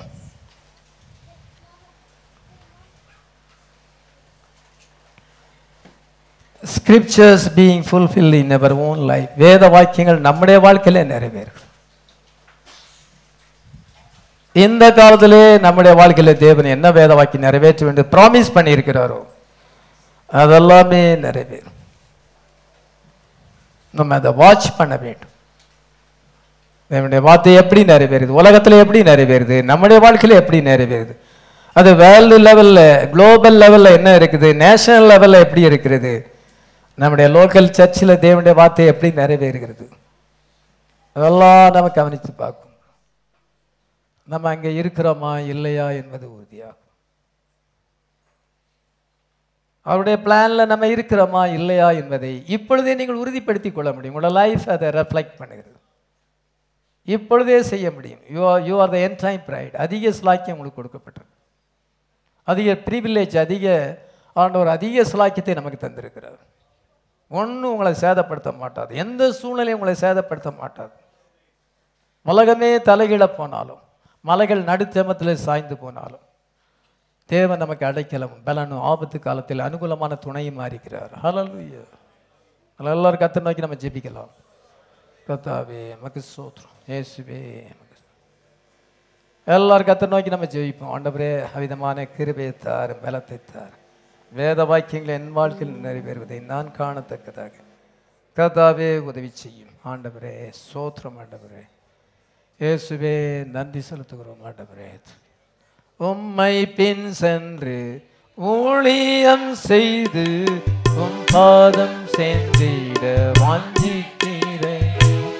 உம்மை பின் சென்று ஊழியம் செய்து உம் பாதம் சேர்ந்திட வாஞ்சிக்கிறேன். காரும் தேவா ஏழைக்கும் மரதம் தீருவை கண்வாரும் என்று நானும் காரும் தேவா ஏழைக்கு மாறாதவும் தீருவை கண்வாரும் என்று நானும் இந்த காணான் எய்துவே உயர்த்திதாவின் தரிசித்தே நான். எங்களை நேசிக்கிற பரலோக பிதாவே, இந்த மட்டுமாக நம்முடைய வார்த்தையை தியானித்து வேத வாக்கியங்களை எப்படி நீ நிறைவேற்றுகிறீர், இந்த கடைசி காலத்திலே எப்படி மணவாட்டியின் வாழ்க்கையிலே நிறைவேற்றுகிறீர், எங்களுடைய சொந்த வாழ்க்கையிலே நிறைவேற்றுகிறீர் என்பதை நாங்கள் ஆதியாகமம் முதல் கொண்டு வெளிப்படுத்தல் வரைக்கும் இருக்கிற காரியங்களை நாங்கள் தியானித்தோம். இந்த வசனத்தை கேட்ட அனைவர் உள்ளத்திலே நீர் கிரியை செய்வீராக. நீர் ஒரு தீர்க்கதரிசி மூலமாக வெளிப்பாடான செய்தியை கொடுத்திருப்பது நாங்கள் எங்கள் பெயரை காண வேண்டும். புக்கு அதற்காகவே ஓப்பன் ஆனது. இப்பொழுது நாங்கள் சந்தோஷப்படுகிறோம். உம்முடைய சிந்தையிலிருந்து எங்களை கொண்டு வந்தீர். எங்கே இருந்து வந்தோம், எதற்காக இங்கே இருக்கிறோம், எங்கே போகிறோம் என்பதை அறிந்தோம். எங்களுடைய வாழ்க்கையை இப்பொழுது ரொம்ப கிளியர் பிக்சராக மாற்றிருக்கு. உம்முடைய வேத வாக்கியம் எங்களை குறித்து சாட்சி கொடுக்கிறது. இதமான ஒரு லைஃப் வாழத்தக்கதாக இந்த கடைசி காலத்திலே எங்களை நீ தெரிந்து கொண்டதுக்காக சோதம். இந்த உலகம் ஹாரிபிளாக இருக்கிறது, அதிக ஆபத்துகள் இருக்குது, அதிக பாவம் இருக்கிறது, அதிக டெசப்ஷன் இருக்கிறது. பாவத்தினாலே வஞ்சிக்கப்படுகிற மக்கள் இருக்கும் பொழுது அது எல்லாத்தையும் நாங்கள் எதிர்த்து ஜெயித்து ஆண்டவரே நாங்கள் வார்த்தைக்காக நாங்கள் ஸ்டாண்ட் பண்ணும் பொழுது எங்களுக்காக நீர் ஸ்டாண்ட் பண்ணுவீர். எங்கள் வாழ்க்கையிலே ப்ராமிஸை நிறைவேற்றி அந்த ப்ராமிஸை குறித்து எங்களுக்கு சந்தேகம் வரக்கூடாது, அதை நாங்கள் கேள்வி கேட்கக்கூடாது. இதுவரைக்கும் நீர் வேத வாக்கியங்களை நிறைவேற்றி வந்திருக்கிறீர், இனிமேலும் நிறைவேற்ற போகிறீர். ஆண்டவரே நீர் உம்முடைய வாக்குத்தத்தத்தை நிறைவேற்ற வல்லவராயிருக்கிறீர். அந்த அந்த ஆபிரகாம் அப்படிதான் விசுவாசித்தான். நீர் உம்முடைய வாக்குத்தத்தத்தை ப்ராமிஸ் வேர்டை இந்த காலத்தில் சொல்லப்பட்ட ப்ராமிஸ் வேர்டை நிறைவேற்றுவதற்கு நீர் வல்லவராயிருக்கிறீர் என்று நாங்கள் முழு இதயத்தோடு நம்பி நாங்கள் ஜீவிக்கும் பொழுது நாங்கள் வெட்கப்பட்டு போக மாட்டோம். இன்றைய இந்த வார்த்தை எங்கள் வாழ்க்கையிலே நிறைவேறும் என்று நீர் சொன்னது போல நாங்களும் சொல்ல முடியும்.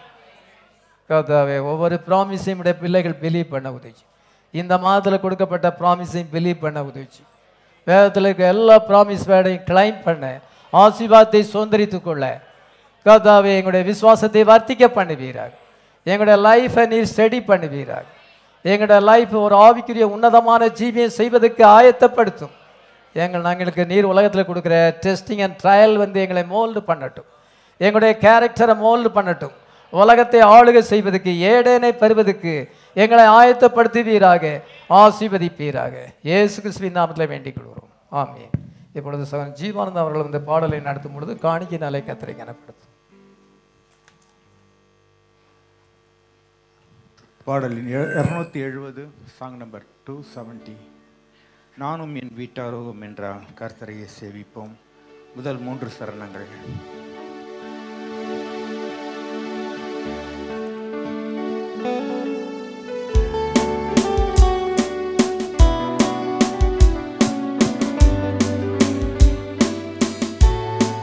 நானும் என் வீட்டாருமோ வென்றால் கர்த்தரையே சேவிப்போம். நீயும் சேவிப்பாயா, நீயும் சேவிப்பாயா.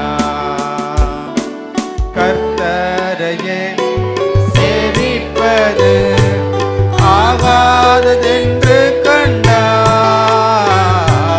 கர்த்தரையே சேவிப்பது ஆகாததென்று கண்டால், யாரை நீ சேவிப்பாய் என்பதை இன்றே தீர்மானம் செய்வாய். யாரை நீ சேவிப்பாய் என்பதை இன்றே தீர்மானம் செய்வாய். நானும் என் வீட்டாருமோ வென்றால் கர்த்தரையே சேவிப்போம். நீயும் சேவிப்பாயா, நீயும் சேவிப்பாயா. அடிமையான நம்மையுமே தேவாதி தேவன் மீட்டார். அடிமையான நம்மையுமே தேவாதி தேவன் மீட்டார். மாபெரும் அடையாளங்கள் செய்திட்ட கர்த்தரை சேவிப்பாயா. மாபெரும் அடையாளங்கள் செய்திட்ட கர்த்தரை சேவிப்பாயா. நானும் என் வீட்டாருமோ வென்றால் கர்த்தரையே சேவிப்போம். நீயும் சேவிப்பாயா, நீயும் சேவிப்பாயா. நம் பாதையில் காப்பாற்றியே கர்த்தர் நடத்தினாரே. நம் பாதையில் காப்பாற்றியே கர்த்தர் நடத்தினாரே. கர்த்தர் தந்த ஆசீர்வாதம் கண்டு நன்றியாய் சேவிப்பாயா. கர்த்தர் தந்த ஆசீர்வாதம் கண்டு நன்றியாய் சேவிப்பாயா. நானும் என் வீட்டாருமோ வென்றால் கர்த்தரையே சேவிப்போம். நீயும் சேவிப்பாயா, நீயும் சேவிப்பாயா. நன்மையான ஈவுகளை தேவாதி தேவன் தந்தார். நன்மையான ஈவுகளை தேவாதி தேவன் தந்தார். கீழ்ப்படிந்தே அவர் சத்தம் கேட்டு சாட்சியாய் ஜீவிப்பாயா. கீழ்ப்படிந்தே அவர் சத்தம் கேட்டு சாட்சியாய் ஜீவிப்பாயா. நானும் என் வீட்டாருமோ வென்றால் கர்த்தரையே சேவிப்போம். நீயும் சேவிப்பாயா, நீயும் சேவிப்பாயா.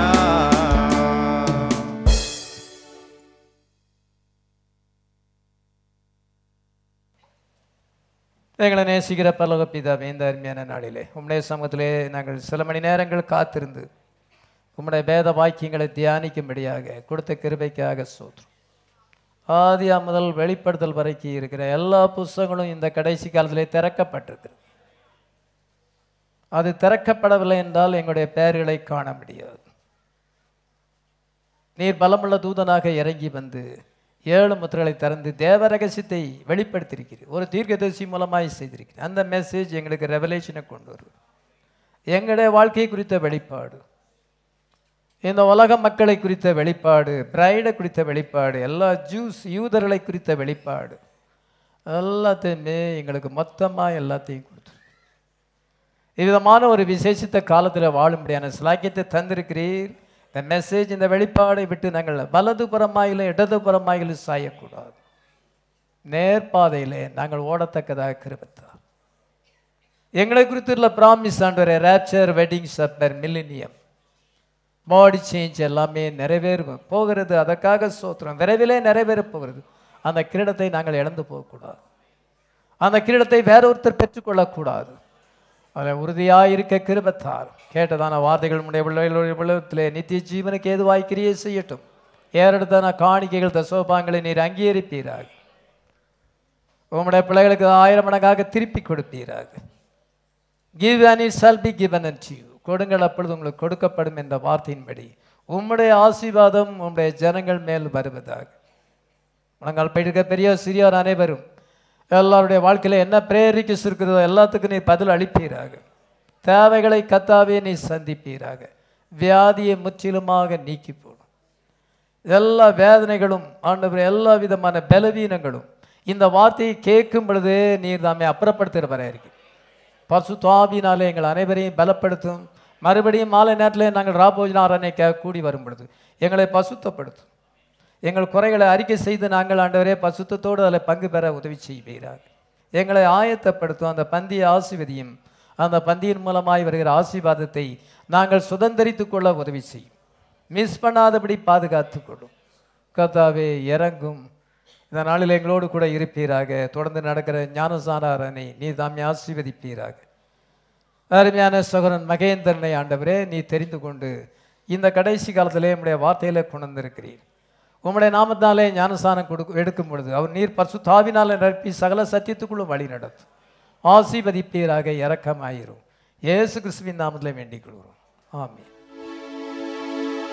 Glory to Jesus and tell of His love, His wonderful love. Give all the glory to Jesus and tell of His love. ஐயாவும் அவருக்கே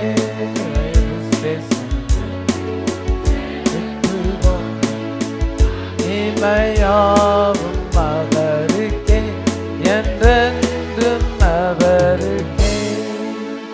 கர்த்தர் தாமே உங்கள் எல்லாரையும் ஆசீர்வதிப்பாராக. ஆமென்.